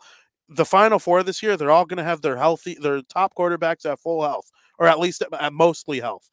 The Bills are one of the teams capable of doing that. I have them at number 7 for that, number 7 because of that fact. They run the ball well. They got good receivers, and their defense is good. I'm not sure about the head coach. I hate defensive-minded head coaches, but that's what the Bills have. They've been hot lately, though, and I'd rather be hot now and cold earlier in the season than what the Eagles are dealing with, right? And that was kind of my tiebreaker. They have the worst record of every team in my top 10, do the Bills, but they're the hottest of almost any team in my top 10. I had to put them ahead of the Eagles and Chiefs for that reason. For sure. Very fair. My number 7, it's the Dallas Cowboys. This team is so fraudulent, it's not even funny. They believe a relatively small lead, obviously, with 3 minutes to go in the game. But they allowed the Dolphins to march down the field and kick a game-winning chip shot field goal, not just a 50-yard field goal with time left, a chip shot. It was like 28 yards with no time left. The way things are going right now, Cowboys are going to have to play a road playoff game. And at some point, if this is the case, you can't trust them. You rallied back in a game and had a lead late in the game. This was your chance to get that big road win so you could shut everybody up like me about can't winning on the road. But they just couldn't do it. They just couldn't hold on. I feel like if there is no postseason success for the Dallas Cowboys this year, there were going to have to be big changes to come in this offseason. They've officially gone from 3rd to 7th on my list. This Cowboys team, I just don't understand. Something's got to change. Something big's got to change. Something bigger than just trading Ezekiel Elliott and making Tony Pollard your number 1. Big changes this offseason if things don't turn around quickly in the next few weeks. My number 6, I got the Detroit Lions. Despite their 11-4 record, not all in on the Lions. I think they're going to struggle this postseason. With their latest win over the Vikings, they secured their first ever NFC North title. So congratulations to the Detroit Vikings, first ever NFC North title. This will also be the first time in 30 years that they get to host a home playoff game. and they haven't won a playoff game in 32 years. So talk about a team with no experience in a position like this. But the Lions have been cooking. Their defense is what worries me a lot and is why I don't have them higher than 6. You gave up 400 yards to backup quarterback Nick Mullins. Nick Mullins, you gave up 400 yards to? You're going to be playing many better quarterbacks in the playoffs than Nick Mullins. This is something that needs to be cleaned up quick. But for now, for winning the division, I'll give them the benefit of the doubt, and I'll have them at 6. Very interesting there, Frank. At number 6, I am going to put the Detroit Lions. I think they're fine. They're like a good team. They have 11 wins. That's really good. They deserve to be high in the power rankings. I'm kind of with you. I don't like them in the playoffs. I think the Rams would beat them. Pretty much, I don't know if I see a team in the NFC that I think would beat them. If the Eagles stay fragile, I would probably pick the Lions. I don't know how the last 2 weeks are going to shake out for the Eagles, but the Lions, the NFC North was better this year than people wanted to give it credit for. Everyone thought the Bears were going to stink. They were okay. Everyone thought the Packers were going to stink. They were okay. And the Vikings came back and proved that they're actually a good team, and I think the Lions were an elite team. So I'm not sure they have the experience needed, once the postseason comes around. I love the head coach. I think there's a chance they do well in the postseason because of him and how, he is as a head coach. But as of right now, I have to have them at number 6. At number 5, I do have the Dallas Cowboys. I disagree with you. I was actually hoping that the Dolphins and Cowboys would at minimum just have a close game, because those are two teams that I obviously think very highly of at this point in the season. And whoever won was going to be higher on the power rankings, obviously. But whoever lost, if it was by a slim margin, which it was, I was going to keep them right there. The Cowboys crumble under the bright lights. They find a way to lose a football game. It always seems to be the case. And that's why in the playoffs, I'm scared. I want the Dallas Cowboys to make it to the Super Bowl this year, and I'll tell you why. I'm not a Cowboys guy. I borderline don't like them. They've always been my least favorite team. I used to say I would root for Green Bay in the playoffs against them. That is far from the case right now. I want them to go to the Super Bowl because the NFL is loaded with backup quarterbacks right now. And the play around the league, you got a lot of rinky-dink games so far this season. Most games the Cowboys play in are fun and exciting. I think for football's sake, it would be amazing to have America's team in the Super Bowl this year. I have them at number 5. I think they're a real threat. The way they played against the Dolphins made me realize, think, yes, they could absolutely shrink under the bright lights against a good team. It would not shock me at all if they do something so egregiously stupid once the postseason comes around and they miss their opportunity to make it to the Super Bowl. But the way they played this year, Coach McCarthy has won a Super Bowl before, so he knows what it takes. I'm not sure he's the proper coach for that job, but there are way worse coaches in the NFL that he'll be competing against as they move along here. So I actually have the Dallas Cowboys. Was that number 6 or number 5? You had the Lions at 6. Yeah, so that was number 5. Do I do number 4? No, you did 6 and 5, right? Okay, I had the Rams at 10. Because you always do. Chiefs at 9. Eagles at 8. We Lions always do 2, so you did 2. You did the Lions and the. Yeah. Okay. Because then I have to do my number 5. Yep, you're up. Which Foster nailed on the head. It's the Buffalo Bills. My Bills are back in the top 5. They've now won 3 games in a row, firmly in a playoff hunt. Things weren't pretty against the Chargers, no, but they did what they had to do to get a win in crunch time. It looked like the Bills were going to choke another game away, a game they should dominate. They're without. You had Easton Stick at quarterback. Keenan Allen wasn't playing. It's a game the Bills need to dominate, get that dominating win. They didn't, but they got the win, keep them in the playoff hunt. The Bills are going to continue this run and make the playoffs. I firmly believe that. I'm backing them to win the Super Bowl, VP. I know this might sound crazy now, but I stand by my preseason predictions. I know if I was anyone else in the NFL right now, I would not want to face Josh Allen and the Buffalo Bills in a playoff game while they're on this winning streak. Um, I don't know. Obviously, depends how the rest of the season goes. If they'll get to host at all in the postseason a playoff game, but if they do, those fans are crazy. You saw it when Dallas came in to play Buffalo. You can't hear if you're the away team. You can't hear the play calls. I couldn't even hear. I was listening for Dak Prescott's. Before he snaps the ball, he always says, "Here we go," and I was listening to that. You couldn't hear it. It's so loud in Buffalo. Those fans are crazy. So I got the Buffalo Bills at 5. I just wouldn't want to play them right now. Number 4, I got the Miami Dolphins. Dolphins are moving on up after this nice win against the Cowboys. They finally got a quality win. That wasn't against a team below 500. After that horrendous choke they had a few weeks ago to the Titans, they've bounced back very nicely. And this most recent win against the Cowboys kind of felt like a playoff game in my opinion. And they're one of the select few teams in the league that sit at 11-4. I just don't think this Dolphins team gets enough credit because they've kind of fed on the bottom feeders. But they got that quality win now.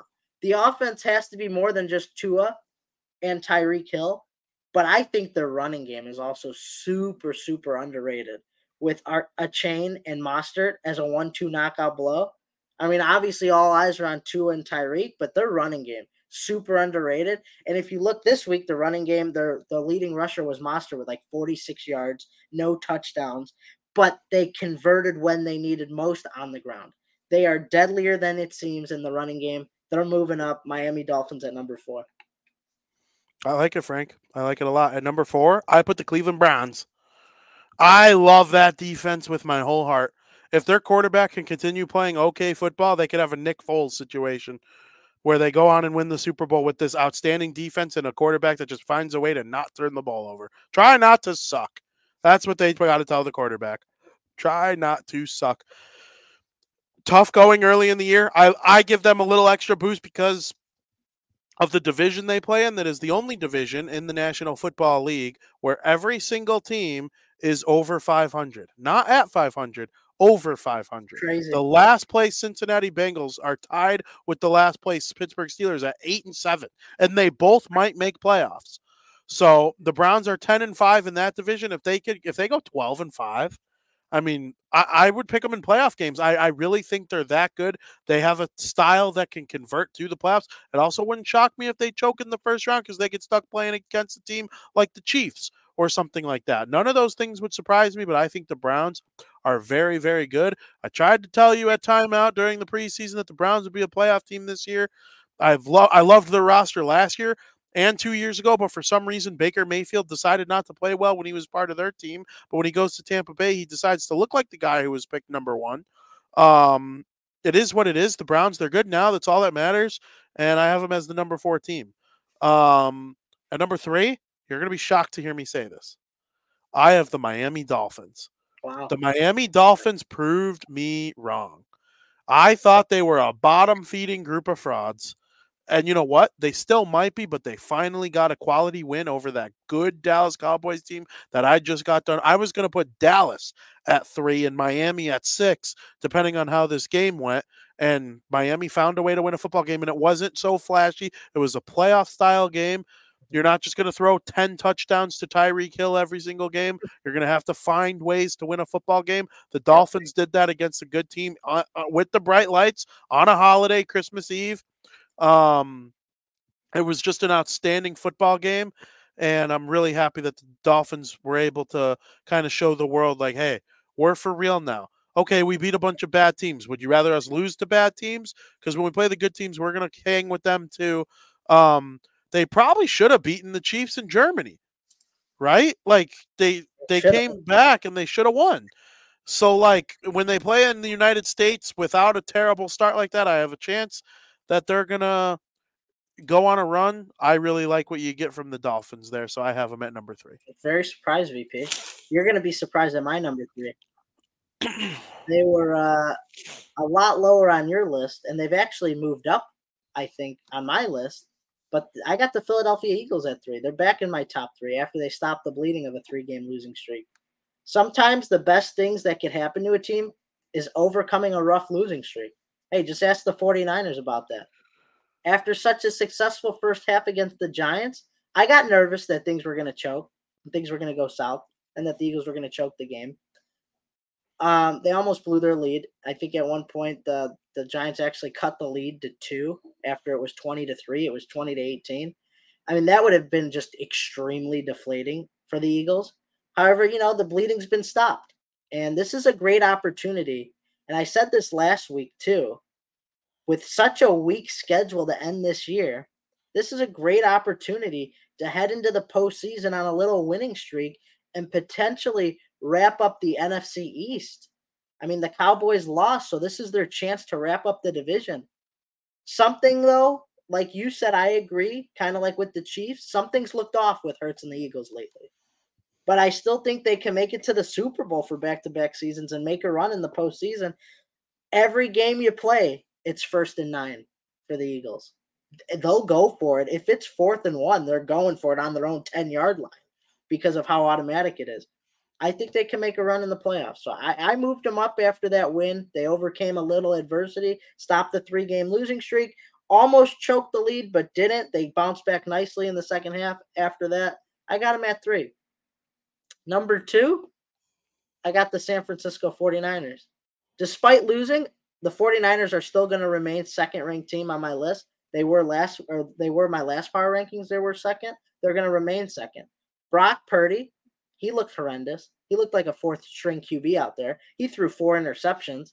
I mean, then he was banged up and he went into the injury tent. So things were just all downhill for 49ers fans this week. I do think that they could still beat any team in the NFL. And because of that, they're going to remain number 2 on my list. But, sometimes quarterbacks have really tough games. And that rough game came against the best team in the NFL right now. So if there was a game for his bad play to show, at least it was against the top team in the NFL. 49ers at 2. I agree on the 49ers, and that's why I have them at number 2 as well. That was the first time that the 49ers lost a game that Purdy, McCaffrey, and Debo all played in at the same time. So, that's going to happen. No team goes perfect. It just hit me just now that is a rematch of the last time each of these two teams were in the Super Bowl, the Harbaugh Bowl, 49ers and Ravens. I didn't even think of that during the game. But, I'm not surprised that they lost the game. They kind of came back in a little bit, made it a little interesting down the stretch with what they did with Ayuk and running the ball with McCaffrey. The 49ers have one major weakness because I believe they have the best roster in the NFL. I've said that for a long time. The team that's number 1 is number 1 because of what they've done. But on paper, I would take the 49ers over anybody. They have Hall of Famers all over the place. There are no weaknesses except for one little situational weakness. When they go down early, they're in trouble because Purdy is a good quarterback. I think he's a good quarterback. Mr. Irrelevant to starter on a top team in the league in a short amount of time. And the 49ers missed on a top 3 pick quarterback, with Trey Lance. But they made up for it with Purdy, right? Brock Purdy, though, he doesn't have game-breaking talent. That's why he was Mr. Irrelevant. He's not going to throw for 100 yards on a game most of the time. He relies on a lot of dink and dunk, throw screen passes to McCaffrey and Ayuk and Debo Samuel. Every now and then you'll make a good 10-yard throw but he's never Peyton Manning or Andrew Lucking the ball down the field. They have to get out to a lead early. If they go up 7-0 in a football game, I would bet them anytime. I would take them to beat any team in the league. Even if they go down 7-0. It's if they're ever down 14-0 and they have to start opening the offense a little bit, that's when Brock Purdy starts to struggle because he can't just do these little rinky-dinky things that move the ball slowly. He can't Jay Cutler a ball out there. It's just not in his skill set, which is, again, why he was Mr. Irrelevant. He's a good quarterback, but he has to play a certain way for the 49ers to have success. If they go to the Super Bowl and they get out to a 14-0 lead, I would bet anything that they end up holding on and winning the game. Because for the rest of the game, they're going to kill the clock every single time they have the ball, and they're going to end up winning 25-14 or whatever it is. If they go down 10-0 early, they're in trouble. And that's my issue with them. That was proven against the team that I have number one, which is the best team in the NFL, the Baltimore Ravens. If the season ended today, I would probably give heavy consideration to voting for Lamar Jackson to be the MVP of the league for the second time in his NFL career. They just have everything. Good coach. Lamar finally has pretty good receivers. The defense is nasty. I just like they're tough. They play hard. Good linebackers. Solid running game. I just think the way the Ravens play, it's perfect. And, I do think the 49ers roster is a tad bit deeper, but man, can Lamar throw a ball? And can he run? Can he make plays? As long as he's healthy, he's right there as one of the best quarterbacks in the NFL. I think as of right now, if the season were to end today, I would pick the Baltimore Ravens to win the Super Bowl, which is why I have them at number one on my list. And you obviously know my number one. It's the Baltimore Ravens. They went head-to-head with the 49ers, who were the top two teams on my power rankings, where the winner would be my number one. Ravens proved that they are the best team in the NFL right now at this point. They have one of the best defenses in the entire league. It might be number one. I mean, it was the Browns like 5-6 weeks ago.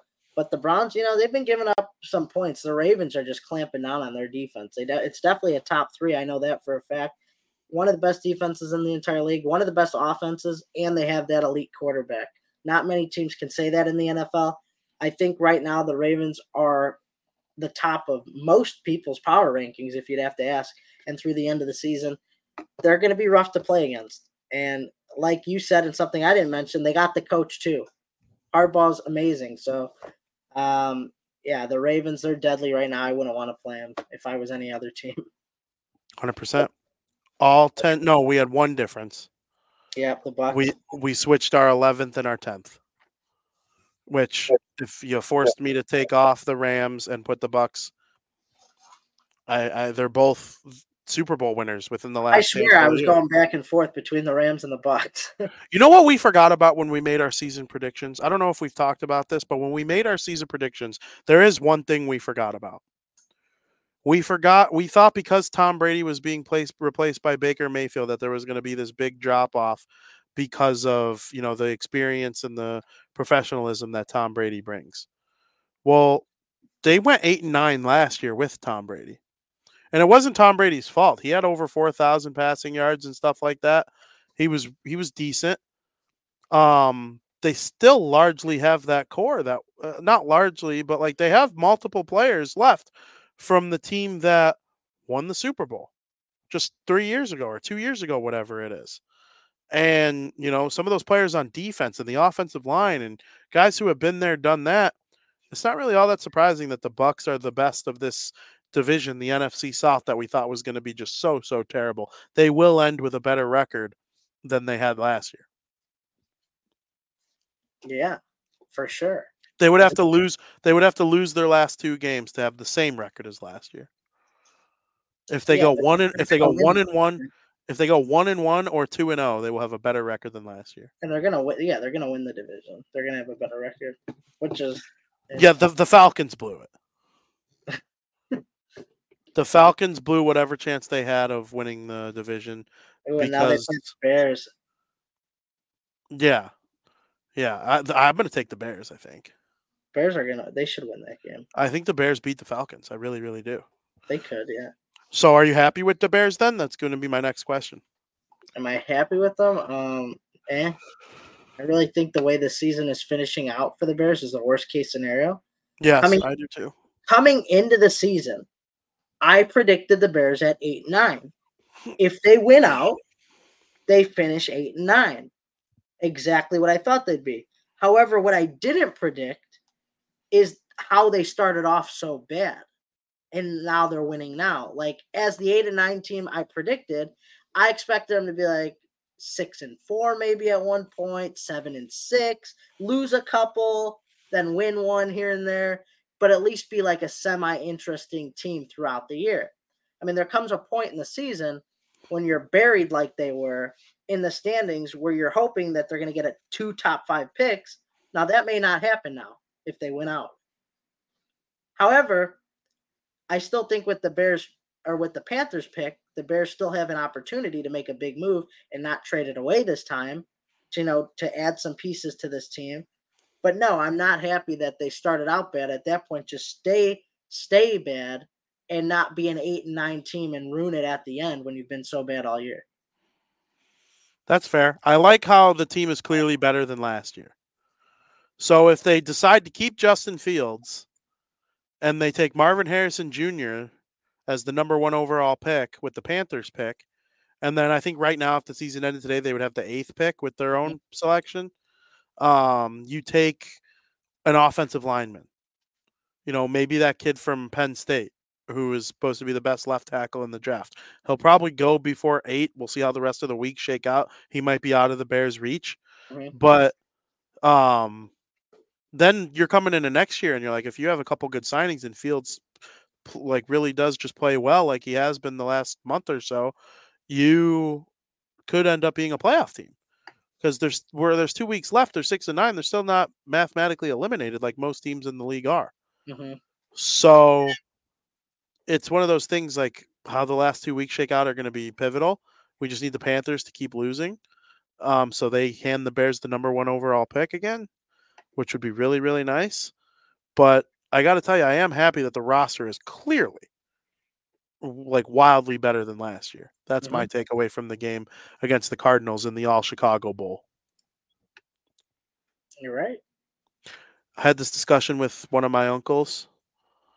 If the Cardinals never left Chicago, I'm probably for sure a Cardinals fan and not a Bears fan. Wow. The Bears played their games at Wrigley Field, and the Cardinals played theirs at Comiskey Park. So I feel like I would have been raised to be a Cardinals fan. I'm not even just saying that as like a Sox guy at 29 years old. I'm guessing what my family lineage would have said along the way. That's fair. So, all right, Frank.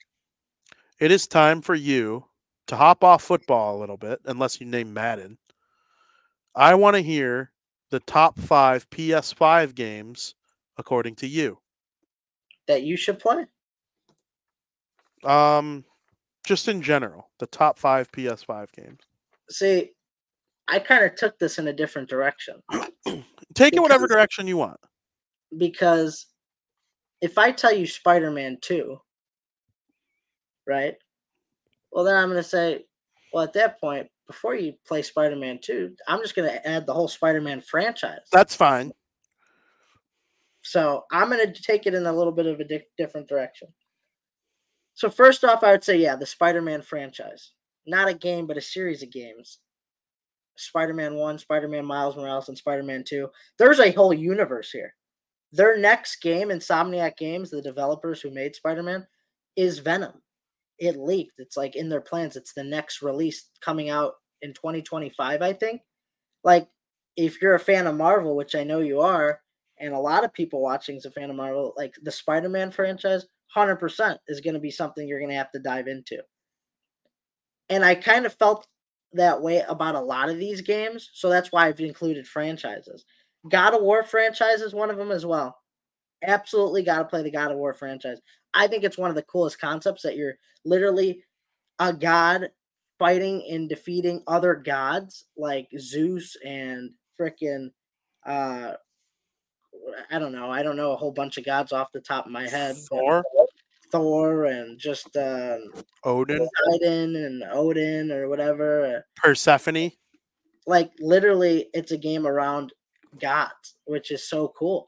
And like you're a god defeating other gods, and like the storyline is like if you're a PlayStation fan, God of War and the games in the franchise are like you're gonna have to play. And I'm not gonna just give you one God of War game because why would you just jump into like the latest God of War when you have no background on Kratos and all that? And like, you know what I mean? It's like watching Harry Potter from the 5th movie on. Like, why would you do that? Like, get a background and a feel for all these characters. So, God of War franchise, Spider-Man franchise, the Uncharted franchise, which is also a reason why I'd want to get a PS5 because you can't play those games on Xbox. And I've heard very, very good things from the Uncharted franchise. Um, that's also one I'd recommend. The Last of Us franchise, Last of Us Part 1 and Part 2, that's incredible. People who aren't fan of video games love The Last of Us video games. Like, Brian played The Last of Us and he was dumbfounded of how good it is. Then they created the TV show. TV show is just as good. I highly recommend that for you.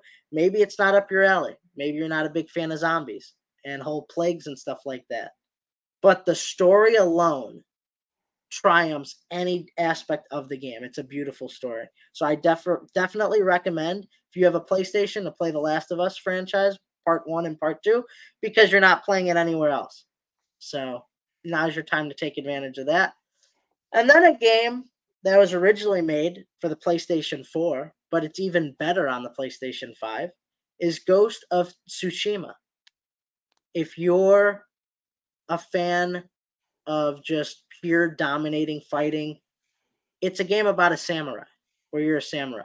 And I haven't played many samurai games, and I'm sure you haven't, and not many people have as well, because there's just not many games created around that type of stuff. But it's really cool. The graphics are amazing. The story's incredible, and it's all been optimized and even better on the PlayStation 5. So right now, I'd have to say the God of War franchise, the Uncharted franchise, Spider-Man franchise, Last of Us franchise, and Ghost of Tsushima. You won't go wrong with any of those if you're looking to play some new games. Hell yeah, Frank. That's exactly the kind of that's what I wanted right there. I think I'm going to dive into the God of War and Last of Us franchises. I want to watch the TV show. Like, I love now I'm Beautiful drawing a blank story. on his name. Now I'm drawing a blank on his Pedro name though. Pascal. Pedro Pascal. Yeah, I say I love him and then I forget his name. I'm a dick. yeah, he's great. But he's outstanding. Mando, obviously love Mando. But yeah, I really want to get into that stuff. So I'm gonna play all these games, and I want to. And I You know, hope you play the whole franchise. I got PlayStation. I didn't get it to collect dust. I want to play these games, and I've been off of video games for like 3 years now, and I'm like want to be back in. So I got Call of Duty. I got Jedi Fallen Order, so like I can start that and play the sequel once I'm done with that. I'll mix in the sports games. I got MLB The Show with Jazz Chisholm Jr. on it, and I'm gonna get the Kale McCarr NHL for sure. Oh yeah, I have to play NHL. yeah. You know, I'm starting to get used to it. you I know, like I've played as the Devils on so many bad teams where like Adam Henrique is their best forward with an 83 overall. Um, the Devils finally have guys that are like in the 90s on certain attributes and stuff, and I'm not playing. So like I need to get on there and dangle with Jack Hughes and Nico Escher and Luke Hughes and for stuff sure. like that. So I'm pumped. I'm pumped. I'm very excited about it. What? I said 100% for sure. Hell yeah. Was there something else you were gonna say really quick? I just hope that if you dive into these series, you play the whole franchise. Yeah, well, I don't like jumping into movies mid movie, so Like if you ask Dylan, he's gonna tell you you don't have to play like the first few God of Wars. I would suggest doing so, just because it's I can't like play video games like that. Like I'm not gonna play Jedi Survivor without playing Fallen Order, especially because yeah, it's canon. Like these games continue a story. It's what I mean. hundred Like, percent. yeah, it's a lot of games to play and a lot of time to invest, but if you're gonna take the journey the right way. I couldn't agree more. Did you hear the really quick before we get into breaking bets, the update from Kevin Weeks on the potential expansion update? No, Potential expansion update. I'm told word on the street is that the South Forsyth project in South Bourbon, Atlanta, including an arena, is all ahead, full speed, with the design moving quickly and interviews for builders taking place. We're interesting. gonna get it. There will be expansion again soon. Gary said we were done after Vegas, and then he said we were done after Seattle. He lied. I think we get up to like we'll push 40 That's in the crazy. NHL, and it's gonna seem crazy to Americans who follow only basketball baseball and football, but Canada's a big part of the NHL. So, and there are only 25 American teams. It's the least by far. Yeah. So they're going to want 30, 31 American teams. Then you add Right. on the Canadian teams, and the league will thrive. I'm all for it. I want more kids playing and watching hockey. So, yeah, I'm ready for it. Frank, I think it is time that you make some people some money in America's favorite podcast segment of the week, Breaking Bets.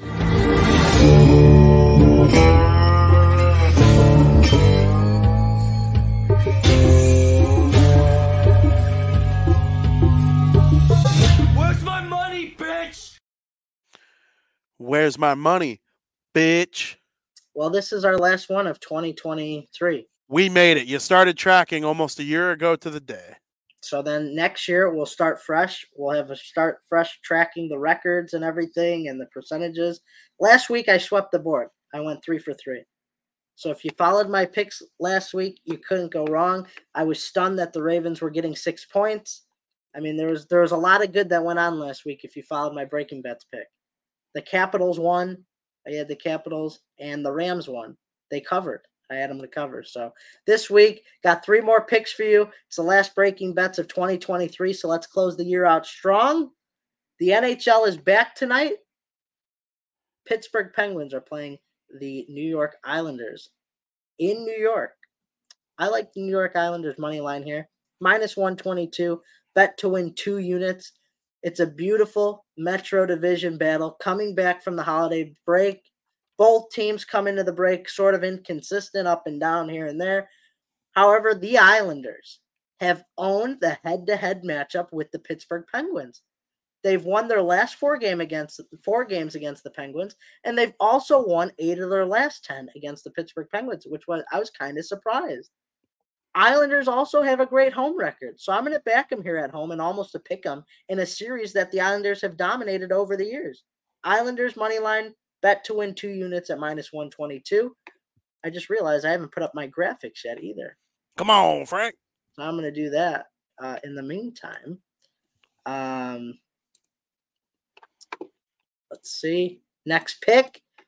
Obviously, we're going to throw in a football pick. I'm not going to touch the Thursday night football game this week for Breaking Bets. There was something more I liked. There was one I liked on Sunday more, and that's the Miami Dolphins and the Baltimore Ravens. I like the Baltimore Ravens minus 2.5. It's the largest Breaking Bets pick we've ever done. Bet to win 5 units. Both teams are coming off impressive wins, but the Ravens are on a different level right now. This Miami offense can run flat sometimes, and you can't afford that to happen when you're playing a team like the Baltimore Ravens. On their home field, they're going to be extremely tough to beat, and the Dolphins, who are playing well right now, I just think are going to come up short. And I think the Ravens are going to be able to win this game fairly easy. That defense is good. They're home. They should win by a field goal, no doubt. We'll see what happens, but I'm pretty confident. Ravens minus 2.5 at minus 153. Bet to win 5 units. And my last pick, because how can I not have a pick for the college football playoffs? We got Alabama versus Michigan. I'm taking Alabama money line plus 102 to take down the number 1 team in the country for 5 units. Alabama had that impressive win against Georgia and really has looked great all year. They've had to battle, though, the entire season just to get to this point, to make it to the college football playoff. I think a lot of Michigan fans are going to be heartbroken after this game. There's a reason that the number 1 team in the country isn't a heavy, heavy favorite. Alabama may have not blown out a lot of teams this year, top teams at least, but they wear teams down. They play close games, and they strike you when you're down in the end to pick up their wins. Watch out for Alabama in these playoffs. Roll Tide, VP. Roll Tide. I agree. I think Alabama's going to win. Good. Oh, you agree? I forgot to write that down. Predicting the college football playoff. We could roll through that real quick before we end the show. I kind of just did. We don't have to do the whole playoff. Well, no, just the first round. Yeah. You need the other game. Yeah, well, for sure. I think Alabama takes us home. think the number one team in the country, Michigan's going down. I don't really trust Michigan that much, to be honest with you. I think Alabama, they have the experience being in this position right now. So I'm going to Alabama. Texas and Washington, I'm going Texas. I haven't been high up on Washington all year. Not going to start now. Texas has looked great. Quinn Ewers, I mean, I love their offense. I think it's just, and now don't get me wrong, Washington's got a very, very good defense that we've seen shut down Bo Nix and the Oregon Ducks fairly easily both times they played. But I just think this Texas offense is a different breed. So I'm going to take Texas. We're going to have Texas and Alabama in the college football championship. Both teams rank 3 and 4. Both are like the lower ranked teams. I think that'd be kind of cool. I do think that'd be kind of cool. I agree. I have the same thing. I think Texas gets it done, and we have Texas versus Alabama national championship on the 11th. I mean, how freaking cool would that be? That's freaking. It's like one of the powers of the past and one of the powers of the present taking on each other in this big game. I would just really, I would love the national championship no matter what. But man, would it draw a lot of eyes if it were Bama versus Texas? 100%, no doubt about it. Sweet would that be? Very much looking forward to that. Frank, is there anything else you have to get off your chest before we say goodbye? Just anybody that's watching, I hope you had a very Merry Christmas, happy holidays, and I wish you all a Happy New Year. Absolutely. And make sure you check the rest of the shows here on the Barroom Network throughout the rest of the week. Talking Bears, taking on the Atlanta Falcons, and very much looking forward to all of that. Great stuff here on the Barroom Network. I know Joe Manda will be doing Somebody Big Just Died with Mike North on Saturday too, so make sure you're around for that. Dan and Aldo, everyone doing shows between now and our next show next Wednesday. We're very much looking forward to it. Can't wait. And again, to echo what Frankie said, I hope everybody watching in the chat, listening on all the podcast networks, whether it be Spotify, Apple, whatever it is, we hope you all have a very happy New Year. Thank you for listening.